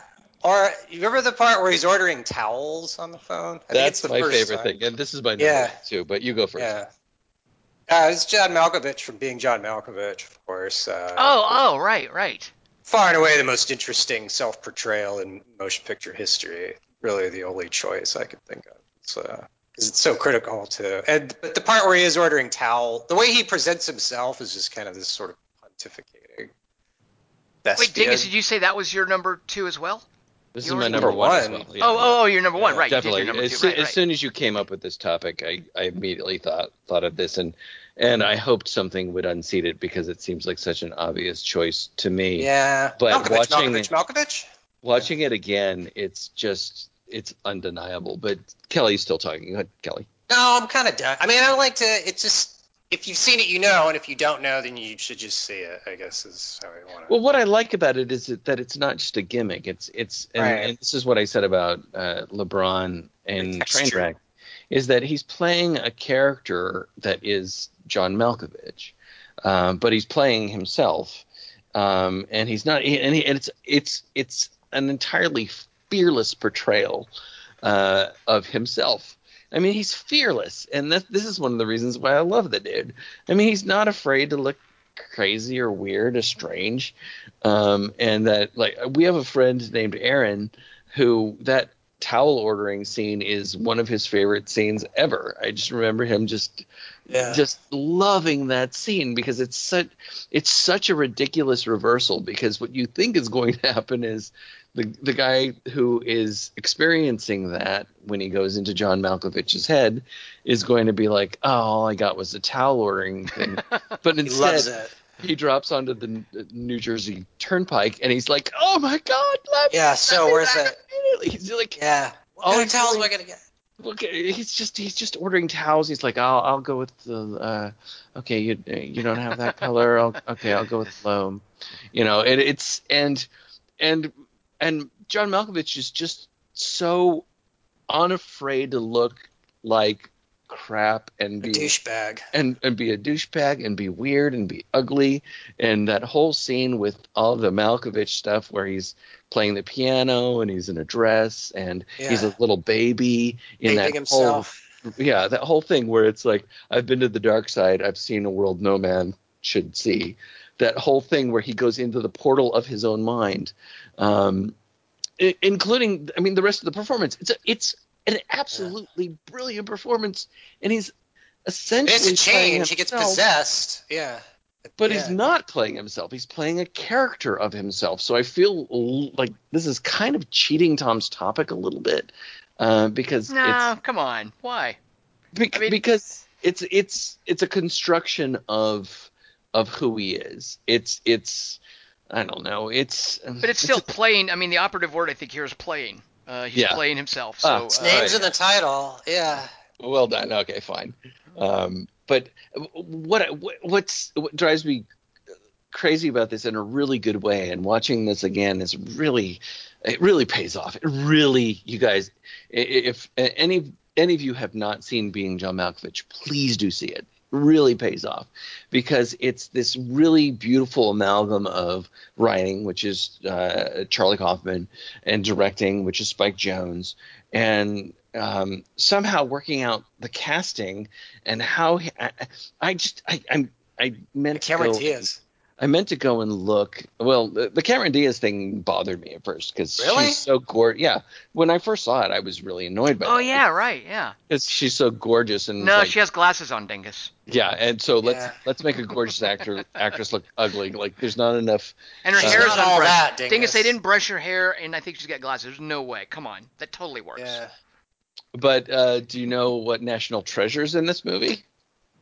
Catherine Chloe Keener? Moritz Grace. No, she's had her. Oh, Catherine Keener, right? Yeah, of Yeah. course. Yeah, no, Catherine it's great. Keener. Catherine Keener. She's so funny and confident and breezy and Yeah. strong and just in control. And she Oh, drives. you're a puppeteer? Check, please. Yeah.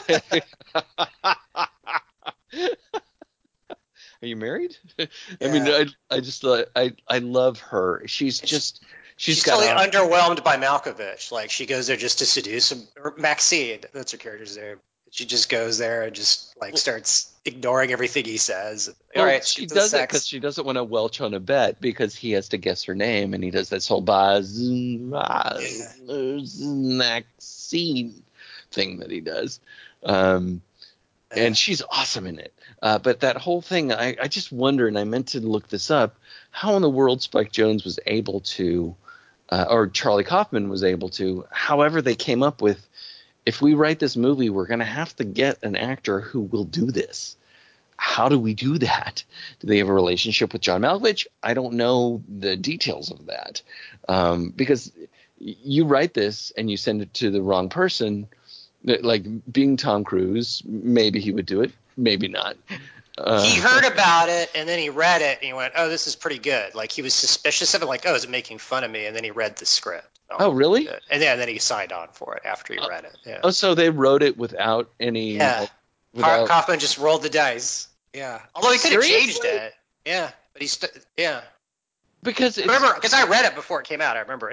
And in the third act, before they made it, it was like this really different ending where it was like somehow the devil was a character and like he took over the earth and like everyone on earth was puppets. It was this super elaborate, expensive thing. There was like a parade and Craig's like a zombie puppet. And just like it's like more this apocalyptic ending. So I guess Spike Jonze made him change it to something simpler. Oh, wow. I didn't know that. That's awesome. Yeah, a really crazy ending. I need to see if I can find that draft somewhere. Oh, that's I remember awesome. reading it in 95. Yeah. But yeah, so he did write it just for him and hoped and then was rewarded. Because the guy's like, yeah, this is a great script. It was one of the best scripts ever. It's an amazing script, and there's moments like where John Malkovich. There's a moment, one of the moments where somebody's in his head. I think it's Cameron Diaz maybe. He's just practicing reading a script and reading the script into a tape recorder, and he's doing like I think he's doing Richard III, but I'm not sure. He's just practicing basically. And John Malkovich has a great voice, and he knows how to read Shakespeare, obviously. He's doing kind of a Ben Slaney take on Malkovich. The tone parts. I'm so glad you picked this. I'm nuts about that movie. I'm nuts about it. Yeah. That weird 7.5 floor thing, and the whole thing about her not the receptionist not hearing things properly, and the guy thinking that he has a speech impediment. Box your ears. Yeah, that guy. Orson Bean. There's a cult. Yeah, Orson Bean. Man, I love Voice of Bilbo Baggins. Yeah. It's great. I kind of thought it was the best Kaufman movie, although I'm really partial to Synecdoche. Is that how I say it, Tom? Synecdoche. It makes fun of how I say it. Synecdoche. Synecdoche, New York? Well, Schenectady is the city. Synecdoche is the substituting of a part for a whole. I can't stand Synecdoche. Freud. You have to see it. You have to see it more. That's your first reaction, Dingus. Then you have to watch it a second time. What's the Nicolas Cage one? National Treasure. Adaptation. I think adaptation jumps the shark, but that's part of the... That's the point, Kelly Wand. Oh. I know. And Judy Greer shows him in it. You can't criticize the movie for doing what it's supposed to do. No, it's fine. I just think Malkovich is better. I like adaptation, fine. But it's less exciting to me than being All right. Malkovich. Do you like Malkovich, Tom? I do, but it's the one I know least. Oh, all right. Really? Because I know adaptation was your number one for that year. Yeah, no, I love adaptation, and I schmaltzy haven't compared gotten past that first viewing stage of Synecdoche. I've only seen it once, and I don't like it. But I I've heard don't people either. talk about it who do like it, and I'm thinking, oh, I probably should see it again now that I know what I know, and the cast in that. But I don't think I've seen Being John Malkovich since it was probably in theaters. I even like Human Nature a lot. I bet you Like, do. I like Human Nature more than adaptation. Kelly So- Wand, that's just now you're just talking Wait, dude. nonsense. Miranda Otto? Come on. I can't That's- stand Synecdoche. Nothing you're saying makes sense, Kelly Wand. Ugh. You know, maybe I'm the smart one. You're the dumb one. What do you mean, Think maybe? that? I'm just asking a question, man. Well, you two are the ones who copied from each other for your number one picks. I can't believe. So to be honest, I can't believe I didn't even think of that one because I spent the last week. So I picked this for my number one choice, but I've spent the last week like thinking, what are other examples of like famous people? It's normally like cameos, but I want to think of something that's more than just a cameo. And Something I missed, in the movie title. Yeah. I basically missed the 800-pound elephant in the room, didn't I? Yeah. Well, I mean, Actually, he plays the- himself, multiple versions of himself. Like, he's No, you're right. Really a It's in the gorilla. title. It's so yeah. It's the gorillas- apotheosis of playing yourself in a movie. Kelly, want to quit showing off if you can't pronounce Synecdoche. I can say apotheosis. That's an easy one. All right, you guys ready for my number one pick and why I chose this? Unfortunately, I'm pretty sure it's a movie that you jokers haven't seen yet.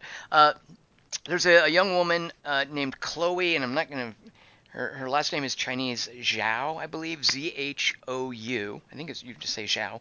Have you guys seen the movie The Rider that came out? No. D? With a D, with a D. The Rider, the one that I think Bruce told us to see.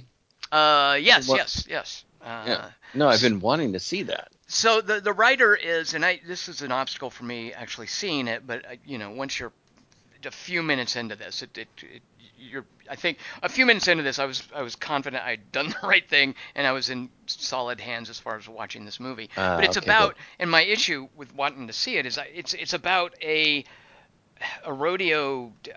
I don't even know what you call the dudes at rodeos, rodeoers or cowboys, I guess. It's about a guy who does rodeos, who sustained an injury, and the movie opens with him dealing with, he's got just this huge nasty wound that's been treated on the side of his head and his hair has been shaved, and it's just him struggling with the fact that he seriously injured himself in a rodeo accident, like a brain injury, and he's struggling with the fact that he might never be able to do it again, very much like the opening of The Wrestler with Mickey Rourke, is his identity is this thing that he does, and once he medically can't do it anymore, then what? But the writer becomes something very different, and there is my favorite example of someone playing himself in The Rider. Shortly into the movie, I think maybe the second scene, it shows this young guy, and none of the people are recognizable actors, by the way, which is what I love about it. Just sitting around with some friends at a campfire who are also rodeo dudes, and they're just talking about their rodeo experiences. And they're giving the main guy's name is Brady, who's injured his head, and they're sort of giving him guff and saying, you know what, just you got to get back on the horse. You can't let it scare you. You can't let it spook you. You just got to saddle up and do it again. And then they start talking about someone who was it's obviously the idea is like the older high school quarterback that they looked up to. It's another guy from rodeos, and they're talking about, yeah, I remember when Lane did such and such, and they're sharing stories about Lane and things that Lane said. And then one of them says to Brady, have you been to see Lane? And Brady says, they moved him to a new rehab center. I haven't been able to see him yet. And then we cut to Brady going to see this guy, Lane, who's played by Lane Scott, who his body is completely shattered. He has almost no muscle control. He can't speak. His face is contorted, and he can only communicate by signing letters while his arm is shaking, like almost uncontrollably. And there's a beautiful moment where Brady is, the movie is full of this kind of empathy. Brady is sitting there watching him sign the letter and is saying the letter out loud, and kind of like autocorrect in Google, he's kind of anticipating what word Lane is trying to say. And it's just a really beautiful moment watching this guy say letters and then eventually put the word together, and from that get the intent, because he obviously knew Lane. Like, he's obviously communicating with Lane and listening to Lane in as much as Lane can speak. And watching the movie,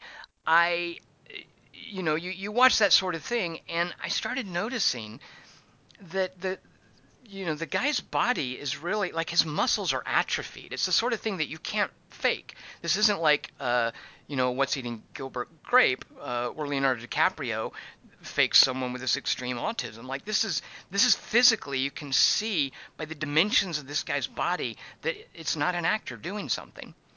And while Brady is sitting there with Lane and they're talking, they start watching videos of Lane at a rodeo and talking to the camera. And the guy talking to the camera, he's not atrophied, and he's younger, and he's a strong guy, and even sort of flexes and makes a muscle, and he's got a lot of braggadocio to him. At one point he says into the camera, I'm not trying to imply anything, but me and Superman have never been seen in the same room together. This is just this guy joking about how he's invincible. And here is his shattered form watching this video, and he's smiling. Like, that would crush me to have to see that if I was trapped in a body. But he's smiling, and him and Brady are kind of sharing this moment. And you watch that, and that also, you realize, Jesus, that's that guy. That's what that guy once looked like at a certain point. So this is an early scene in the movie, and it's just establishing who Lane Scott is. And the implication here is that he was wounded, he was injured in a rodeo accident, which isn't the case. In real life, Lane Scott, who of course was an actual rodeo performer, all of those videos were of course of him. 5 years ago, he was injured in a car accident, and he was in a coma for months, and he's just been undergoing laborious rehab, and he agreed, I'm sure, to be part of this movie. And he did scenes with Brady Gendreau, I think is the guy's last name, and the two of them connect so beautifully.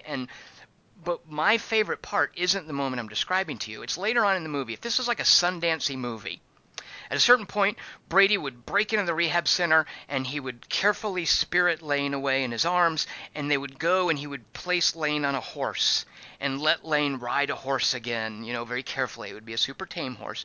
And then it would be a feel-good moment as Lane gets to experience the concept of being on a horse again. It would be very Sundance-y and poignant. Chloe Zhao does not do this, and what we get is so much more effective and so much more impactful. The counterpart to that scene, to her refusal to do it and make it Sundance-y.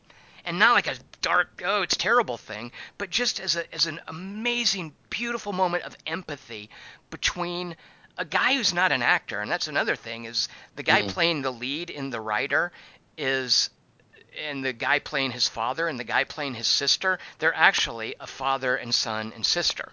Chloe Zhao got to know them and made this movie about them, and later included Lane Scott in it. But the scene we actually get that's not a contrived Sundance-y feel-good moment is way more powerful, because at that point you realize this is not an actor pretending that his body is shattered. This is a real person, and you can see that in there.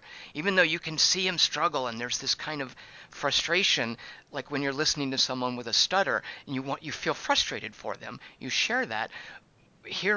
Seeing Lane Scott in this movie trying to spell out words, and seeing his face, there's clearly something in there. There's clearly the sense that there's a man trapped in there, and that he's struggling with it, and it's just very powerful. So the Rider's an amazing movie. I hope you guys will get to see it before the year is out. And Lane Scott, obviously, as you realize in the course of the movie, being Lane Scott was just a courageous choice on his part and on the director's part, and certainly the actors working with him were up to it. So there you go. You guys haven't seen The Rider, but you should. Have you ever been to a rodeo? Good Lord, no. Why would I go to a rodeo? Have you? Well, you're from Arkansas. I'm sure they have rodeos. I've never submitted a prize pig to a county fair either, dingus. You haven't? Why, have you been to a rodeo? Why would you go? Rodeos. I don't get the. I might have been my youth. I didn't like it. One of the great things about The Rider is just because it is such a powerful portrait of what this guy is thinking and his experiences, is I kind of understood. Like, I'd previously thought of rodeos as being, look at me dominating this 1,000 pounds of angry cow flesh. It seems mean to the animals. Exactly, like, I like exactly. Animals. But I wouldn't go to a thing like, fuck the animals. Woo! I think what Chloe Zhao is shooting is much more of a kind of a relationship. And to be fair, more of what this movie's concerned with is men and horses rather than the whole bucking bronco thing. That's part of what they do. But what she's shooting is about empathy amongst human beings and how that can extend to animals. And not in a PETA way, like, oh, animals are people too, but in a way like entire cultures, like the Mongols and the Macedonians and the Comanche and the Spaniards, how entire cultures have been founded on a relationship to a horse. And that is what Chloe Zhao is kind of showing us with these people who aren't Yahoo cowboys. They're people whose cultures, whose lives are shaped by the fact that they have empathy with skittish, frightened, sometimes upset animals. And, you know, we shoot a horse when it breaks its leg. We don't do that when it Jane happens Fonda. to a human. Or Lane Scott. You know, Lane Scott, if Lane Scott had been a horse, he would have been shot in the head. And what does that say about us versus animals, and should it be that way? And it's not a sappy movie at all, by the way. It's so not saccharine, and it's so not Sundancey, which is what I love about it. But anyway, no, I've never been to a rodeo. Kelly Wand hasn't either. Dingus, should I now go check out a rodeo? No, it's very upsetting. Oh, but I mean, I grew up. Part of the time I grew up in Colorado, and so I saw the cowboys at the rodeo, and it's brutal. It's even the circus was too much for me. I was like, circus was too much for me. Sometimes zoos are too much for me. Yeah, you know, Tom same. makes fun of me because I won't go to SeaWorld. I think we're right, and Tom's dumb on that. So. Well, I have a hard time with those things, but as a kid, your parents take you to those things, and there's I don't know. There's a certain festivity about it. I mean, you're getting popcorn, but the moment that you talk about the movie, Tom, I can immediately get the senses of the smell of what that arena smells like, and the feel of it. It was like horse. It's not just horse. It's manure. It's hay. It's straw. It's people. It's this whole thing that goes into my brain, and it's brutal. But there are people who love it, and there are people, as Tom is describing, who are doing it because of just because of making a living, and people who are doing it because they love the animals. But it's not something that I would ever want to do again. It's just something that I experienced a few times when I was growing up. And so there are a couple songs that I associate with that. Like, they're generally by Garth Brooks, and I don't mean this in a joking way. Like, This Old Highway is a really good song about this broken down cowboy who can't do this anymore. He just can't ride anymore. He's broken. For a number of reasons. But anyway, I was just wondering if you'd ever been to a rodeo. So I have not, but I do think of rodeo, like I would acknowledge there's a spectrum from bullfighting to circuses, and rodeos strike me as closer to circuses and not quite as brutal as bullfighting, but I have no desire to partake in it. You know, I don't, even hunting I'm squeamish about. I just don't like seeing animals distressed and weird that way. I don't either, and I have a I've never been to a bullfight, even though I've been to Sevilla, I've been to Spain. I probably could have gone to one, but I have a friend who's very staunch. He's very liberal and very much an animal protection person, but went to bullfight and totally gave me a different perspective on it. Basically, when we were doing a children's theater version of Ferdinand the Bull, and so she was describing. I know, silly, but she was describing the spectacle of it and what it actually is, and how it affected her and how the passion of it affected her. I still couldn't do it. If the bull wins, I'll pay. Yeah. Well, you can't really. That's my rule. Yeah. Anyway, the bull never wins, does he? All right, let's see what the listeners have submitted for their favorite examples of people playing themselves.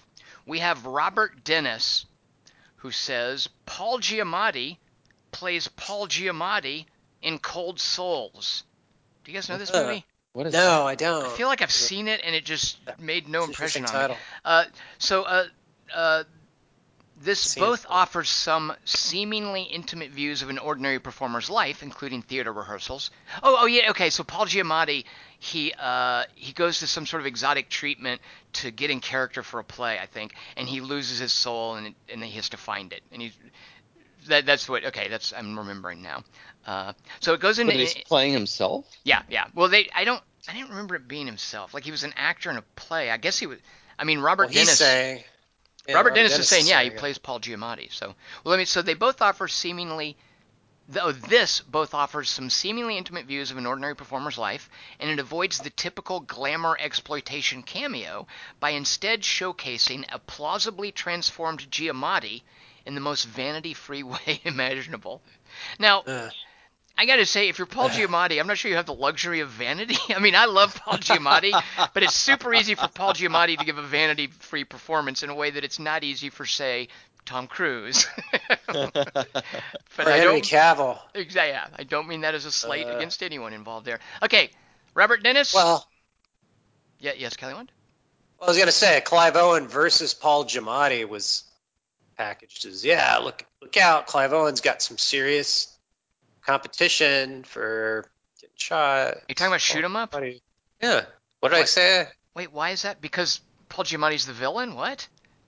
Well, I'm just saying that's when you they're supposed to be a matchup. Like Clive Owen's going to be he's the protagonist. Oh, right. Like Paul Giamatti is vain enough to play someone who could take on Clive Owen's and make character us worried for him. I see. Right. Shit, Clive Owen's he's got Paul Giamatti on his ass. I so hate that in movies when the main guy can match when the main bad guy can match the hero simply by virtue of being the main bad guy. Yeah. Especially when his henchman is some huge hulking guy, and that's like the sub boss fight. And then we get to someone like Paul Giamatti playing the boss. And he's like, no, we already had the big showstopper fight. Just have him do something else. Yeah. Yeah. Well, I guess he's a good shootist. I'm fine with Paul Giamatti. I mean, Shoot 'Em Up is keenly aware of how comedic it's being. Yeah. So, okay, you guys, I'm sorry, I have to file some arrest papers right now. Uh-oh. Robert Dennis's second pick, Zoe Bell plays herself in Quentin Tarantino's Death Proof. Okay, Robert Dennis? Yeah, no, not at all. They might give her name Zoe, but she does not play a stunt woman for Uma Thurman in Death Proof. She plays one of a group of young ladies who presumably like to ride around on the hoods of muscle cars. That is not something that is who Zoe... I mean, anyway, she's not Zoe Bell. She's not playing a stunt woman. She's just one of these crazy chicks who runs into Kurt Russell. I don't think she's playing herself. Kelly Wand, you're with me on that, right? Yeah, I think so. I was trying to think in the movie, did they ever go, hey, remember when we were in that Quentin? No, they say stuff about, remember, they all have some shared experiences, but none of them have to do with, making movies or being a stunt I thought woman. they hadn't made it yet, or something. Like it was a prequel, like it was, because Zoe Bell did not have an encounter with a serial killer murderer who killed young women in his death-proofed car, in which she broke down crying at the end of the road rage incident. Ashlyn Yenny isn't playing herself in the first Human Centipede. But she is in the second, I guess. And what really, and she refers to it as being in the movie. Zoe Bell is not playing Zoe Bell in Death Proof. But she could in another movie go, hey, remember when I was in Death Proof? And okay, that would be fine. But I think or when I killed that guy in Death Proof. I think Death Proof is entirely fictional. Yeah.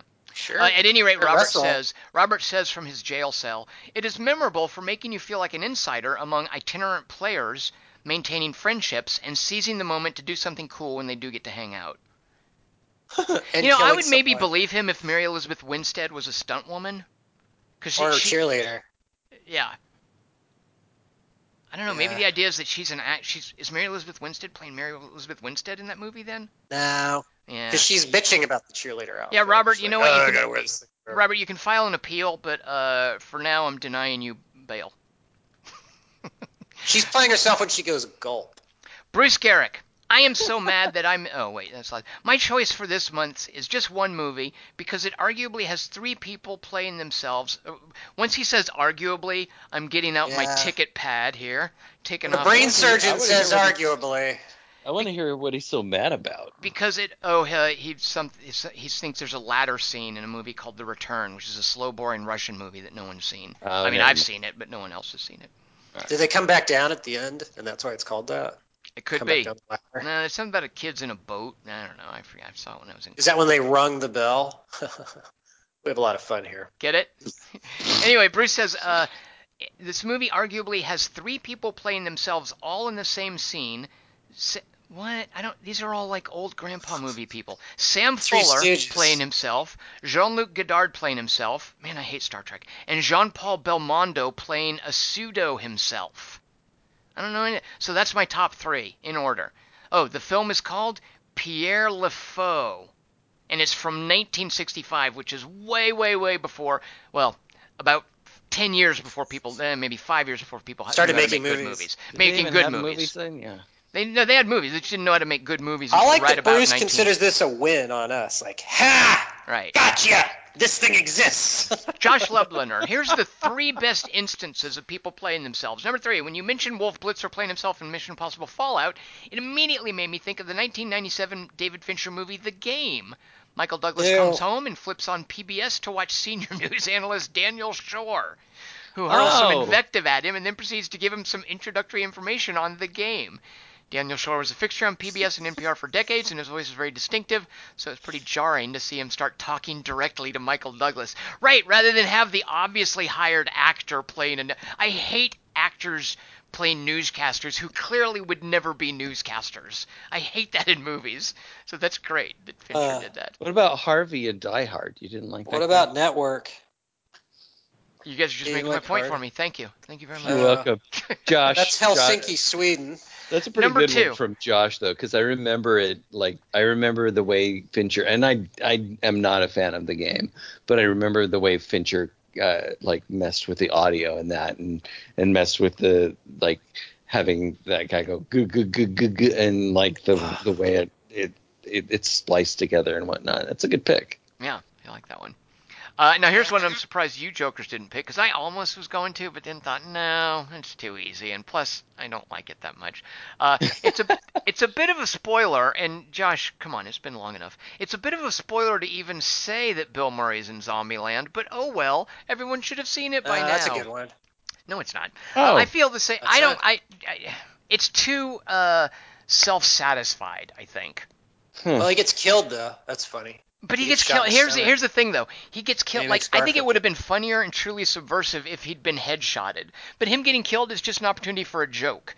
And they just make jokes about he's slowly dying, and the whole thing is just a bit too jokey. And I guess Zombieland is Zombieland. Right. Who do you want? But I think it would have been funnier if they'd played it straight. They were gonna he was like the 5th choice because they were gonna do Mark Hamill, and Mark Hamill didn't want to do it because they were gonna do Star Wars jokes. Oh. And they're like, well, what else are we supposed to do? We can't do. Well, you know, it's funny with that mansion. I was like, come on, I know Bill Murray's doing great, but did he make wise stock investments or something? Really, that's he moved in there. It also doesn't seem like the kind of place that Bill Murray would live. And it's his house, Kelly Wand, because it's got his monogram on the gate, and they even point that out. Yeah. That's a big BM. Get it, Kelly Wand? See? So he says, I feel the same way about Bill Murray as Woody Harrelson's Tallahassee. He's amazing, and I love him in everything. Because Tallahassee is also, he's like, I'm such a fan, sir, Woody Harrelson. So seeing him show up in Zombieland the way he did, seeing him show up in Zombieland the way he did, and what happens to his character, so great. I mean, here's the thing, is I really enjoyed it at the time, but when I went back and watched Zombieland this week, specifically for this scene, I think Zombieland is great as you discover it. It's almost like watching a Deadpool movie. Like, this is really funny and clever. And these are the guys who wrote Deadpool, by the way. And you're thinking, it's funny, it's really clever. But when you watch it a second time, you're like, you already told me that joke. That's how it was at the time, though. Like, Zombieland, when I saw it, I didn't know Bill Murray was going to be in it. So it was actually, you're right. It was fun not knowing he was going to be in it. And I think when you go back and look at it, it's a little much. Like, it's a little... I don't know. Well, it was a rush job though. They had someone else even before Mark Hamill. I just don't. It was someone lamer. Right. I just don't think that Zombieland. I think Zombieland is about 68% as funny as it thinks it is. Yeah, but most movies are, come on, the package. Look what you did. Good point, Kelly Wand. Number 1, Josh Lubner. You can make an argument that, what? All right, here we go. William Shatner plays himself in everything, but he actually, he actually does play himself in the 1998 movie Free Enterprise. Yeah. I watched this for this 3x3, and boy, it is not as good as I remembered, Josh says. No, it sucks. It sucks. Imagine what is that? So here we go. Josh says, imagine if Swingers were made by Kevin Smith, except unfortunately it's worse because at least Kevin Smith writes good dialogue. Yeah, that's perfect. It even shares an actor with Swingers. Patrick Van Horn played someone named Sue in Swingers. Basically, imagine Swingers, but our two protagonists are obsessed with Star Trek, Dingus. Imagine that. Yeah. And they see him at a bookstore, and he's doing a script of Julius Caesar where he's all the roles. Now, Dingus, that's crazy, isn't it? Dingus, also, I need you to imagine, as Josh Lubner writes, that the writing is dreadful and the acting is mostly bad. So, Dingus, get that in your head. But there's like a hot girl in it, and then she's like, oh, look how hot I am. Okay, what? But, Josh says, Eric McCormick, pre-Will and Grace, is, quote, okay, according to Josh. Oh, he's so nerdy. Look how nerdy that guy is. They probably put glasses on him. What a Star Trek nerd. However, Josh says, the shining light is William Shatner playing a sad sack version of himself, going around pitching his idea for a 6-hour-long musical version of Julius Caesar where he plays all the male roles himself. Yeah. That makes me want to watch it again. He gets hit. He hits on a chick and she like hits him or something. And then at the very end, we get a preview of his musical featuring a hip hop version of Friends Romans Countrymen. Yeah. Josh says, wow. Yeah. Yeah, I remember it. It's Josh true. also then tries to sneak in an honorable mention for a TV series, and I'm not even going to read it because it's TV. Snap. So all right. It's least state. Well, episodes. Matt LeBlanc playing Matt LeBlanc. Ew. Oh. Yeah, there you go. All right. See, I actually Josh liked it. I liked that show. I liked the first season of it, but yeah, Joey was good. You're right, Dingus. Mike McBain. Mike McBain's taunting the law. He says it's a jailable offense, but I'm going to have to name drop Galaxy Quest because it's the same meta ballpark and probably more insightful than others. Yeah, Mike McBain, what are you doing? Right off the bat, you're in jail. All right. He says, in the hopes of a more lenient sentence. Actually, that wasn't one of his picks, so fair enough. Here we go. Julia Roberts and Bruce Willis in Ocean's 12. No doubt already mentioned it, but I hate this film. I hate this setup, but it is memorable, he says. The player, they both play themselves. And I'm glad it exists, if only to serve as a warning to others. Okay. I guess he talked his way around that one. I'm surprised nobody brought up the player. Huh. Yeah. Well, you have to think of which specific actor in the player, though. I mean, there's so many. Doesn't Bruce Willis save Julia Roberts at the end? Well, I would Grant was making fun of. I would immediately think of John Cusack because isn't he at the meal at the lunch? I told you guys about the John Cusack movie I just saw. I have a good alternate.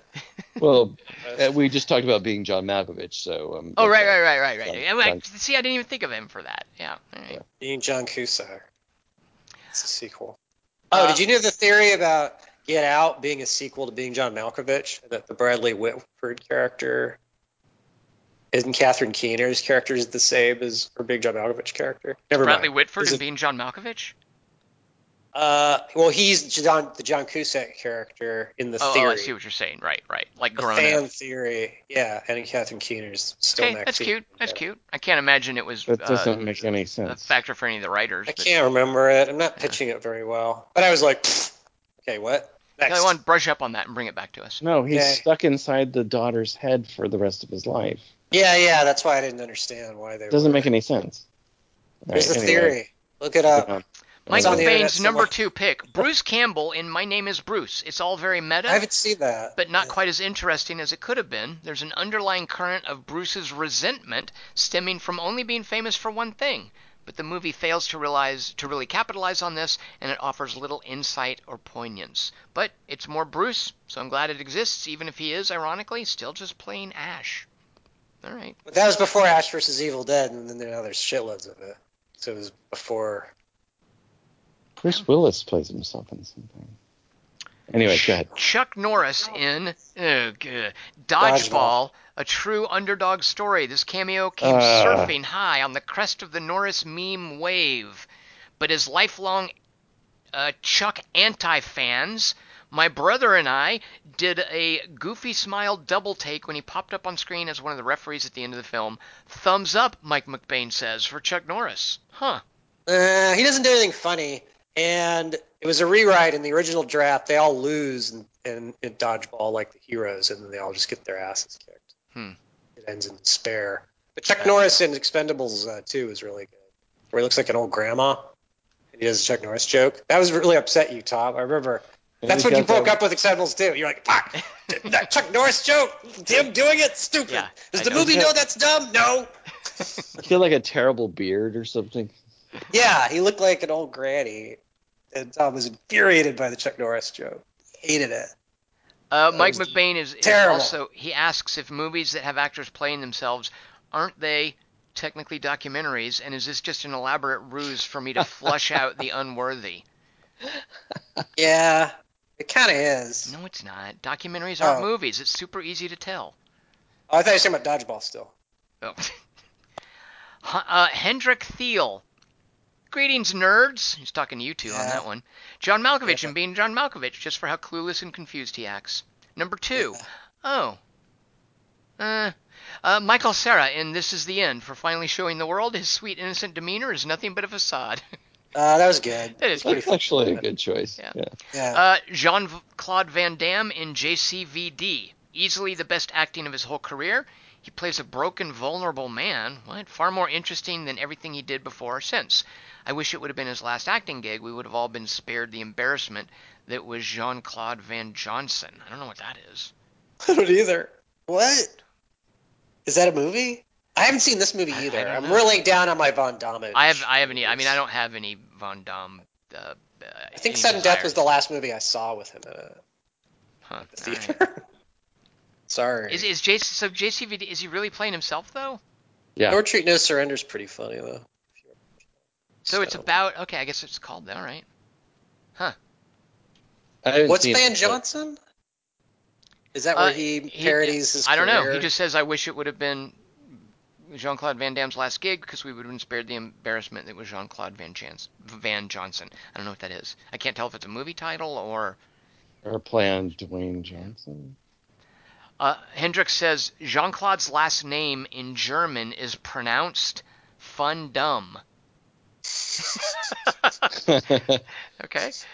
Hendricks' last name looks German in his first name, so I trust him on that. A VW is called a VW in German. John Renninger says, it seems impossible not to choose Bill Murray in Zombieland. I'm sure everyone has, so I'll go on to my second choice, which is Tony Robbins, in Shallow Hal. Ew. He sets the main plot. He sets the main plot into motion by hypnotizing Jack Black's character to see the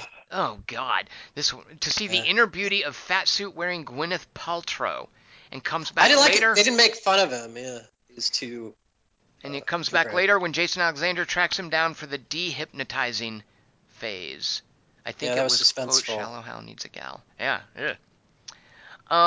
My third choice is Merv Griffin as the elevator killer in The Man with Two Brains. That was one of my alternates. I was hoping a listener would mention this one. Very excited. Yes. Dr. Hefferher catches him, but still doesn't have time and makes Merv promise to turn himself in.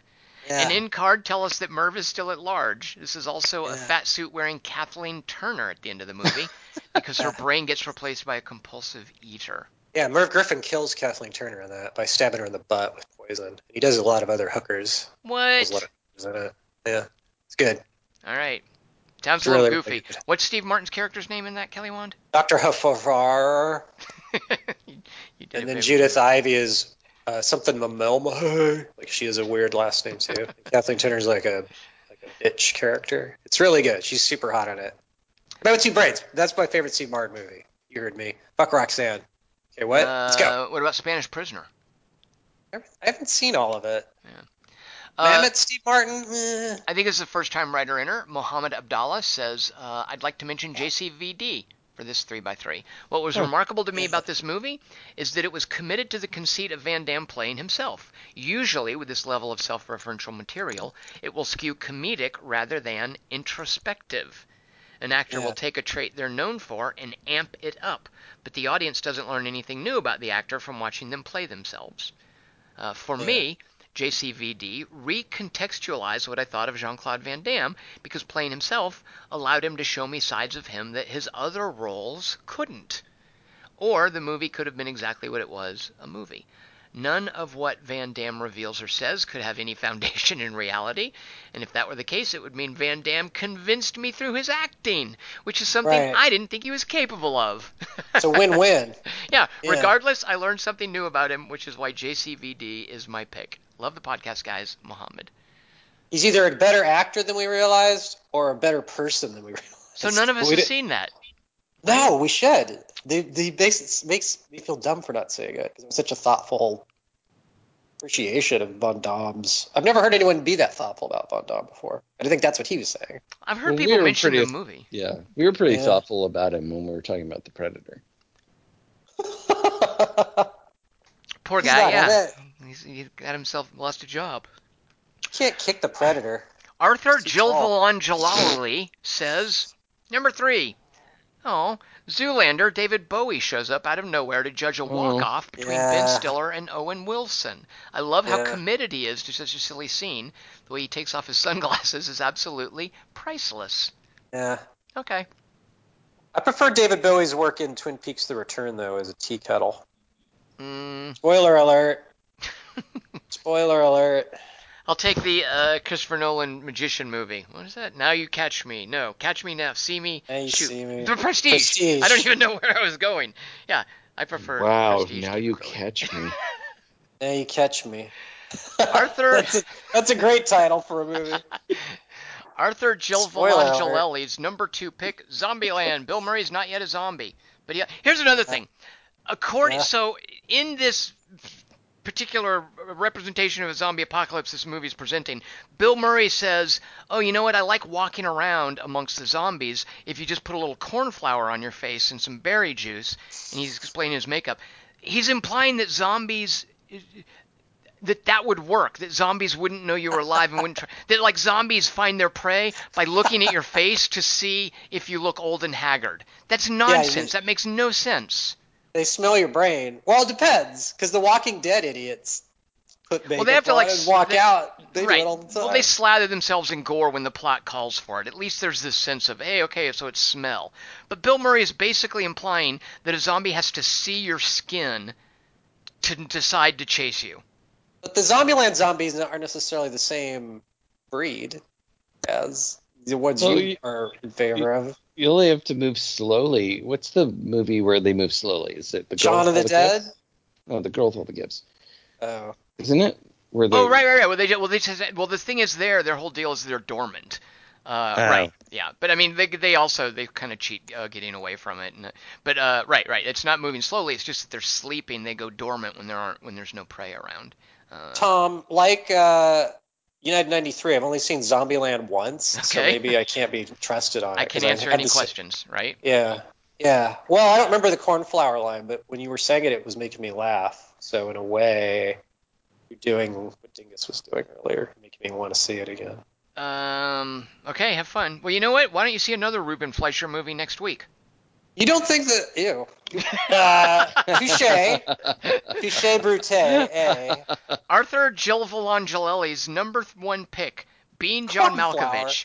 John Malkovich plays a slightly fictionalized version of himself in the movie. I hope that still counts, and it's pretty amazing. Arthur, why would you say you hope that still counts? Of course it does. The movie has a lot of actors making cameos in themselves, and they all work really well. Oh, I don't remember this, especially Sean Penn's interview. Yep. Kind of do remember that. I remember Brad Pitt looking bewildered, too. Because Sean Penn is talking about how brave John Malkovich was for quitting acting and becoming a puppeteer, and he's like, I want to do that too. I think. See? And it is very much Sean Penn making fun of himself. Jude Law is a good actor. Brian Becker. So, Bill Murray in Zombieland, he says. I usually have a hard time with 3x3s because I can't think of anything until I hear your discussion. But this week, I thought of a lot of celebrities playing themselves that I dislike, as they usually come in two flavors. Famous people poking fun at their public image, or attempts by the filmmakers to make their movie appear to take place in the real world by having real commentators like Jay Leno and Jon Stewart appear. But it immediately pulls me out of the movie, Brian says. What about when Jon Stewart played himself in The Faculty? That was good. Except so that's himself after he quit and became a teacher in Texas somewhere, right? Yeah, and then an alien. Harry Knowles plays himself in that movie too. Does he? He's one of the teachers. He's disgusting. Yeah. Ew. Honorable mention. Okay, this is also an old movie, Brian. This is before they knew how to make good movies, so I don't know. This is a Peter Bogdanovich movie from 1968, so I can't imagine. Honorable mention, a movie called Targets. Technically, Boris Karloff is playing the character, quote, Byron Orlock, and therefore can't make the actual list, but considering Byron Orlock is a monster movie legend forced to take roles in B movies as he approaches death. A monster movie legend forced to take roles in B movies as he approaches death. It's not really a stretch for Karloff, who became famous for Frankenstein and ended up taking roles in Corman movies and will die a year after the movie is released. Brian, I like what you're saying, but you're going to jail. Ooh. Yeah, if he didn't play Boris Karloff, if he played like a Boris Karloff if he played a sort of a nod to Boris Karloff, that's fine, that's cool. But Brian, I'm afraid we're gonna have to bring up charges. Ooh. It's a different category. Right. And Brian says, well, the movie's actually about the difference between movie monsters and the actual horror of nihilistic mass shooters. What? Oh, I guess a movie called Targets. Okay. Brian says it gives a lot of time to Karloff to reflect on his life and career, and certainly his best non-spooky role. I don't have any frame of reference to Boris Karloff. I mean, I love from Ed Wood. Who's the guy? I keep calling him Boris Karloff. It's a cooler name than Frankenstein. Almost. Who's the guy that Martin Landau played in Ed Wood? Bela Lugosi. Bela Lugosi, right. Like I have more. And he makes fun of Karloff. Right, and that's that. Like I don't know those guys' old movies, but from Ed Wood, I have more of a sense for Bela Lugosi. But I have no concept of Boris Karloff or why he was cool. I don't know Frankenstein movies. Why would I know? Wait, you didn't see? You were watching Frankenstein when you were a kid. Bride of Frankenstein, the two good ones. Frankenstein was always dumb. He's always Edward Munster. No, he's cool. I like how he teaches kids to swim.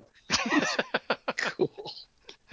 Rory Cochrane plays Frankenstein in that not Penny Ante. What's that? I'd hang out with Frankenstein's monster. All right. But yeah, I could get him. You just gotta make him watch TV or something. My favorite Frankenstein is the Lucky McKee movie, May. What do you think of that, Kelly Wand?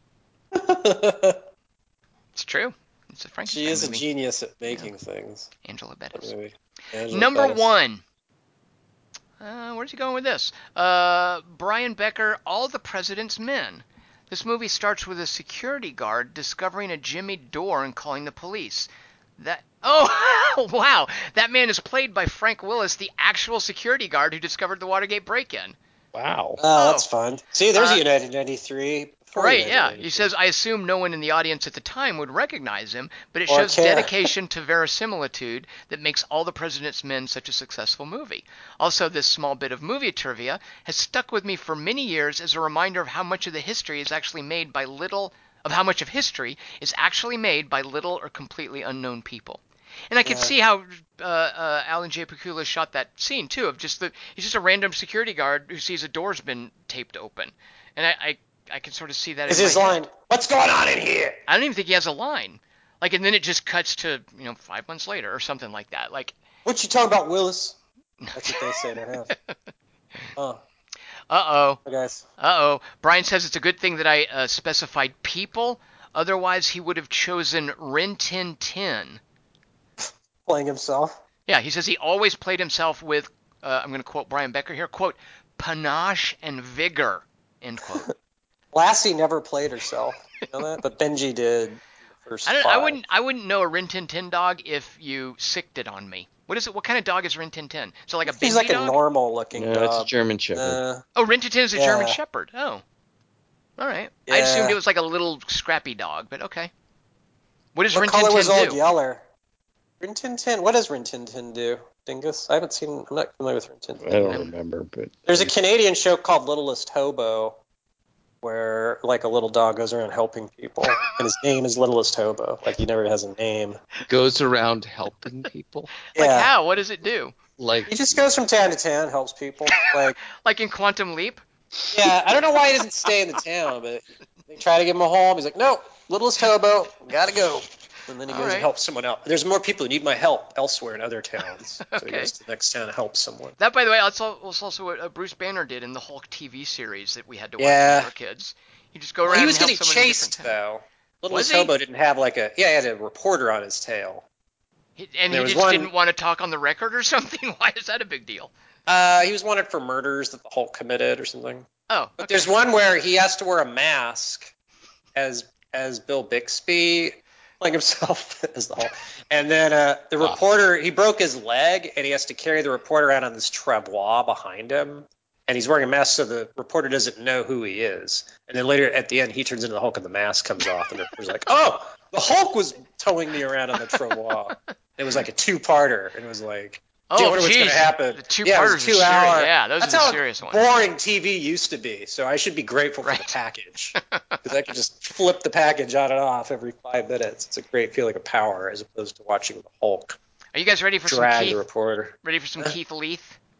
Yeah, Oh, yeah. Sorry. I don't know why I'm talking about the Hulk. Greetings, he says, and so I slip back into the warm bath of the 3x3, such as one might to restore and refresh oneself, or perhaps open a vein and end it all.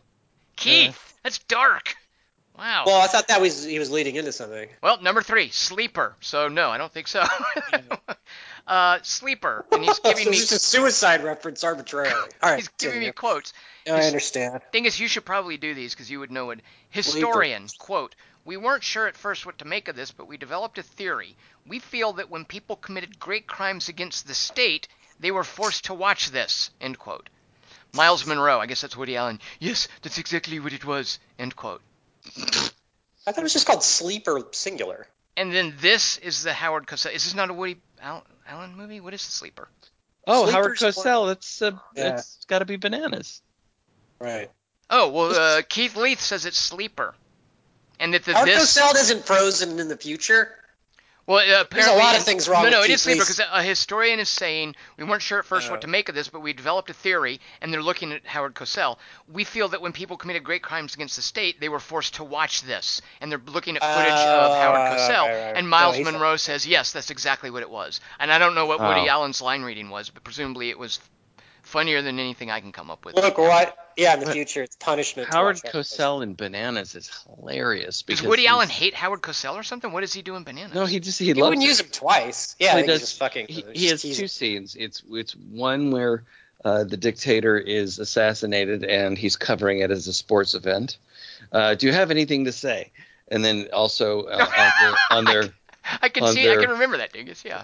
Yeah, he's like on this. Well, he can't talk to us right now. And then he's also narrating their honeymoon night. Their first time having sex on their honeymoon. Oh my god.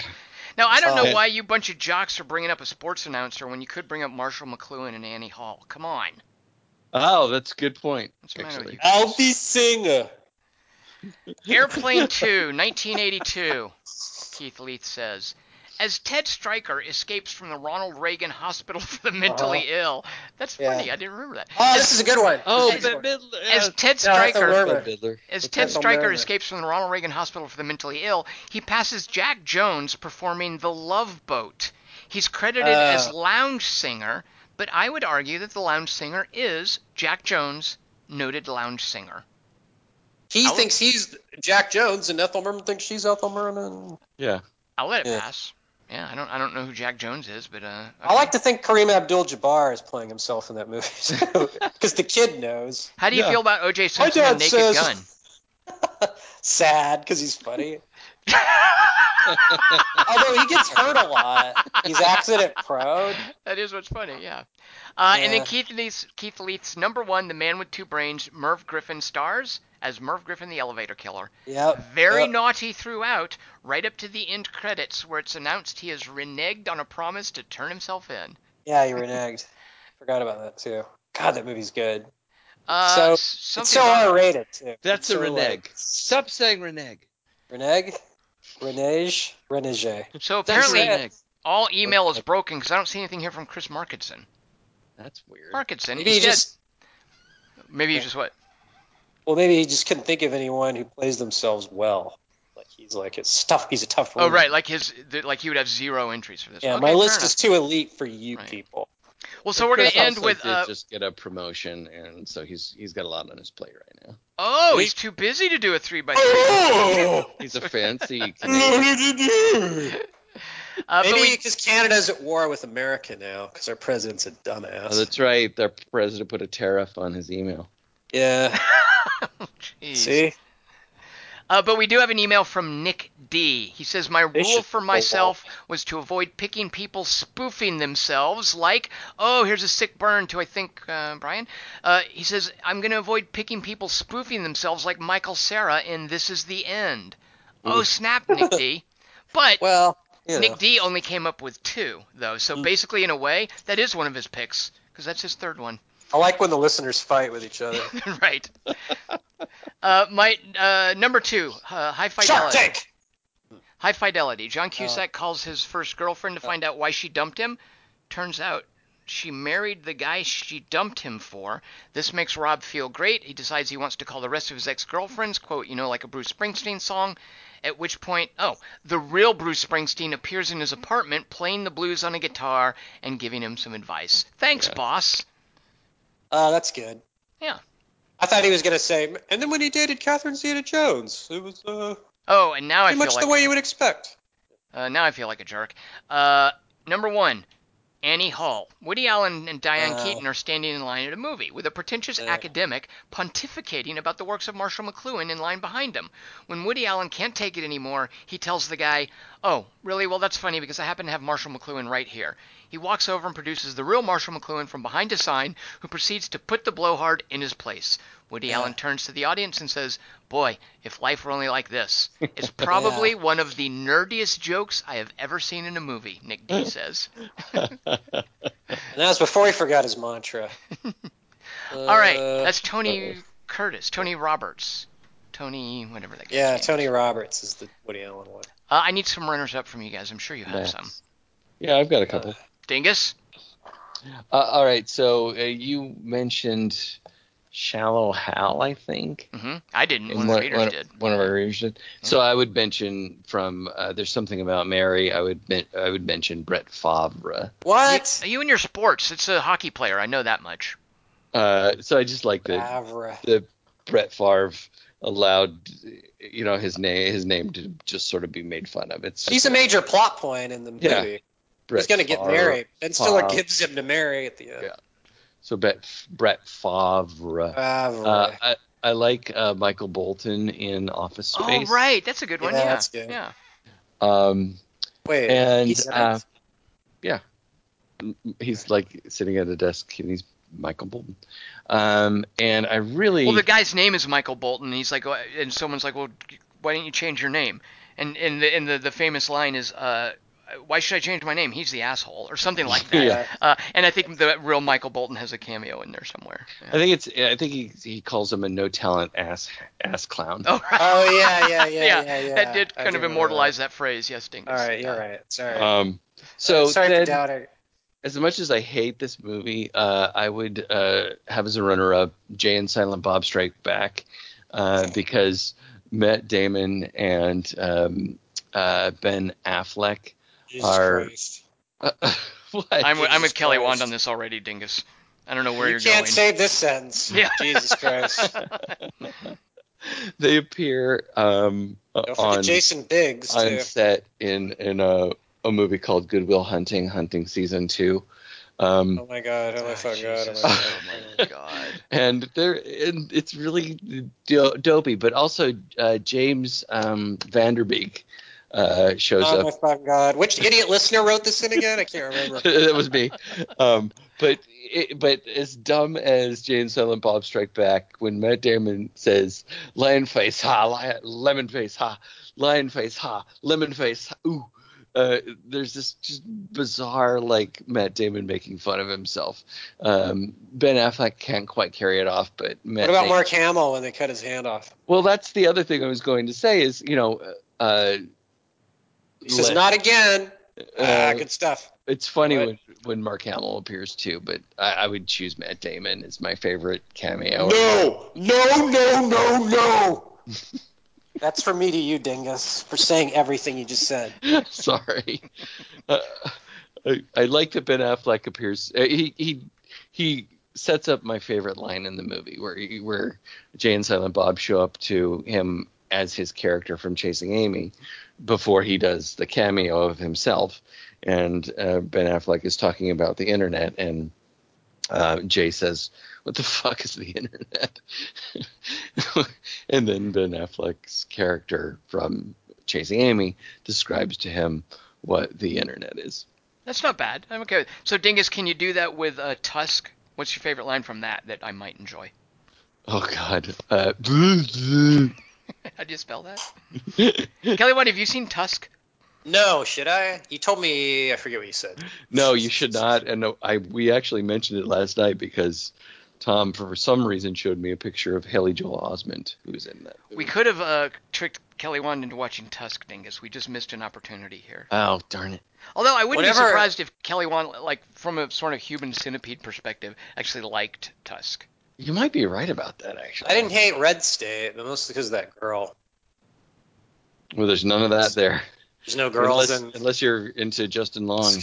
I mean, but imagine, and also Red State has at least some. He's trying to make a point there. Tusk literally was a movie made based on a joke.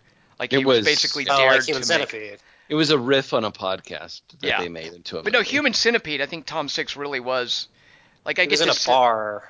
Yeah, but I get the sense also that Tom Six really did have an idea about this, and Tusk really was, like Dingus has mentioned, it's just two guys shooting the bull in a podcast. And well, for Human Centipede, the original idea was it's a punishment you do on prisoners. So when he made the third one, he's all, I'm going to go back to that idea. Oh, yeah, that makes sense. Right. And that's why it's set at a prison. Well, I thought the whole thing was like they were thinking about, what's the worst thing you could do to a child molester? Like that whole kind of conversation. Yeah, how would you punish a child molester? So. Kelly Wand, I'm really Let's make a trilogy. If you're right about Last Action Hero, I'm going to be really bummed I didn't think of that one. I mean, I know he goes... with Maria Shriver. Right, He's not in it much. He just has one line, I think. Or something. Wait, Schwarzenegger? Well, no, he plays like his movie persona characters in it a lot, but then they go into the movie world and there's an Arnold as Arnold that they meet. Or something. But they actually say he's Arnold Schwarzenegger? Well, Maria Shriver's married to him, and she goes, don't mention the restaurant when they're in line going to the Oscars. Stop dodging the question. Yes or no? Yeah, yes. And I remember thinking, this movie's jumped the shark at this point. No. Because Arnold's in it, too. It's riding the shark. It's surfing on the shark. I love that idea. Like, I think Last Action Hero, Zach Penn is, I think there's some... I like parts of it. Yeah. I like the action parts. I think it's funny. And I think it's a funny idea. But there's too much... a moment where he sees Sylvester Stallone in a poster of one of his movies, and he just kind of laughs at it and walks away? Yeah. Sounds like in a Blockbuster? Yeah. They're in each other's movie. It's a Wes Craven, Sam Raimi thing.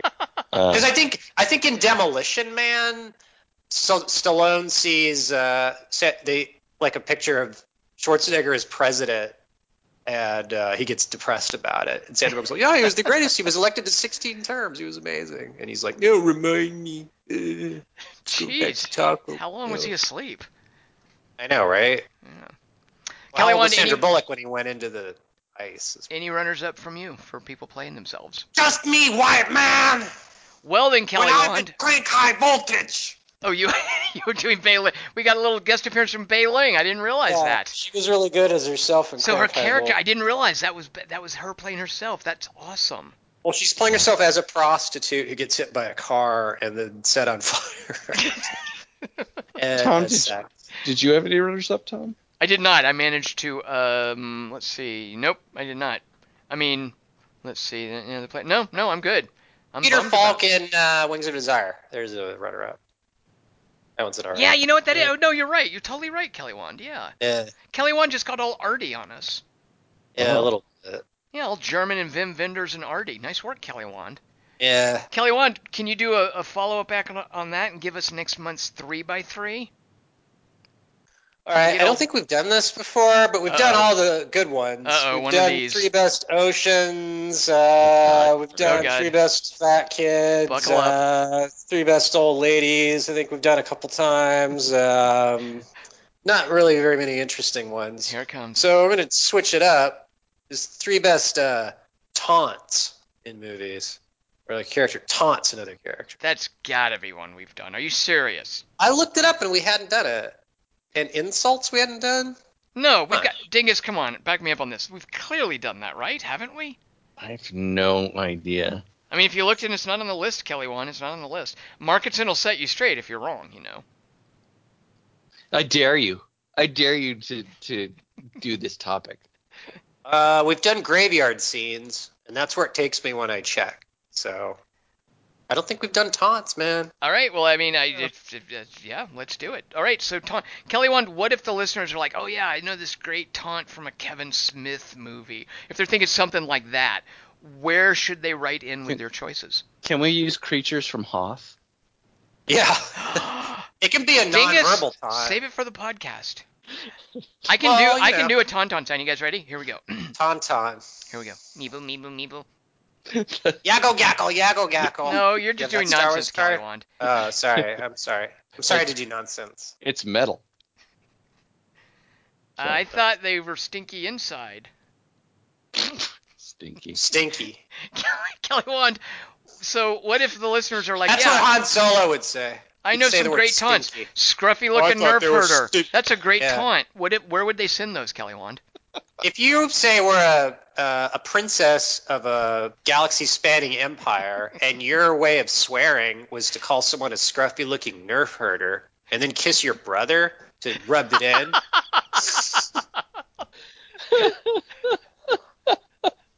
What a taunt that was. He never got over it. Actually, he turned I love you into a taunt. Or no, he turned I know into a taunt. Sorry. So, Kelly Wand, where would these be sent now? Oh, whatever I was saying, if you can think of movie characters taunting each other, three of the backs, and want me to read them this poorly on the internets in a week, send your choices to 3x3@quarterto3.com, and I will read them, and you will get upset at how I misread them. And just remember, anime is full of taunting.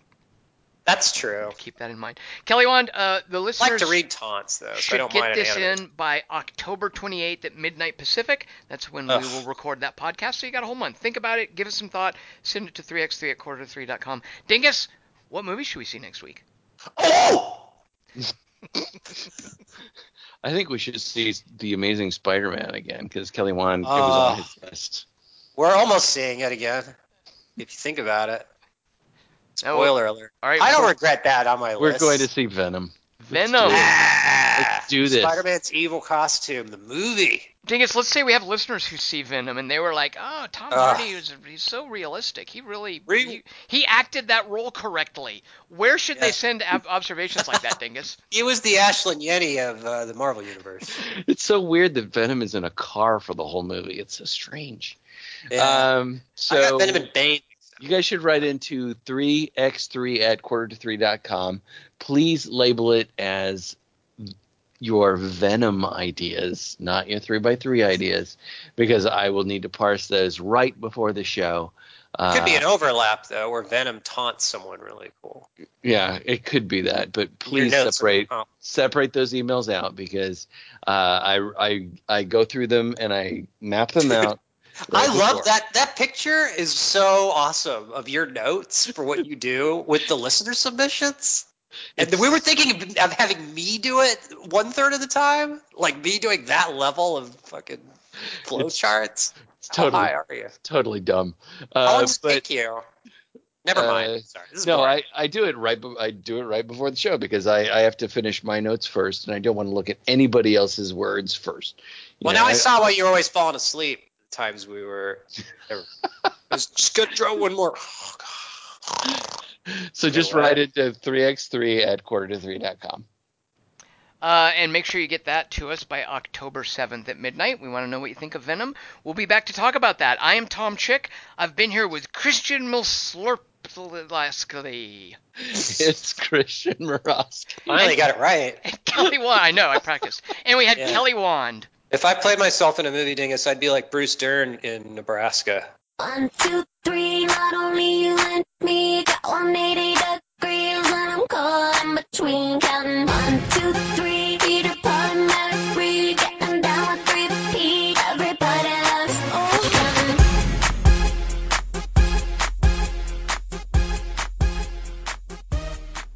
With great acting comes great reacting, as an Uncle Ben quote. I prefer that we be more capable and prepared than lucky. Observation, reflection, faith, and determination. In this way, we may navigate the path as it unfolds before us. All right, and we have, 8 more recharge cycles to go before we get to Origai 6?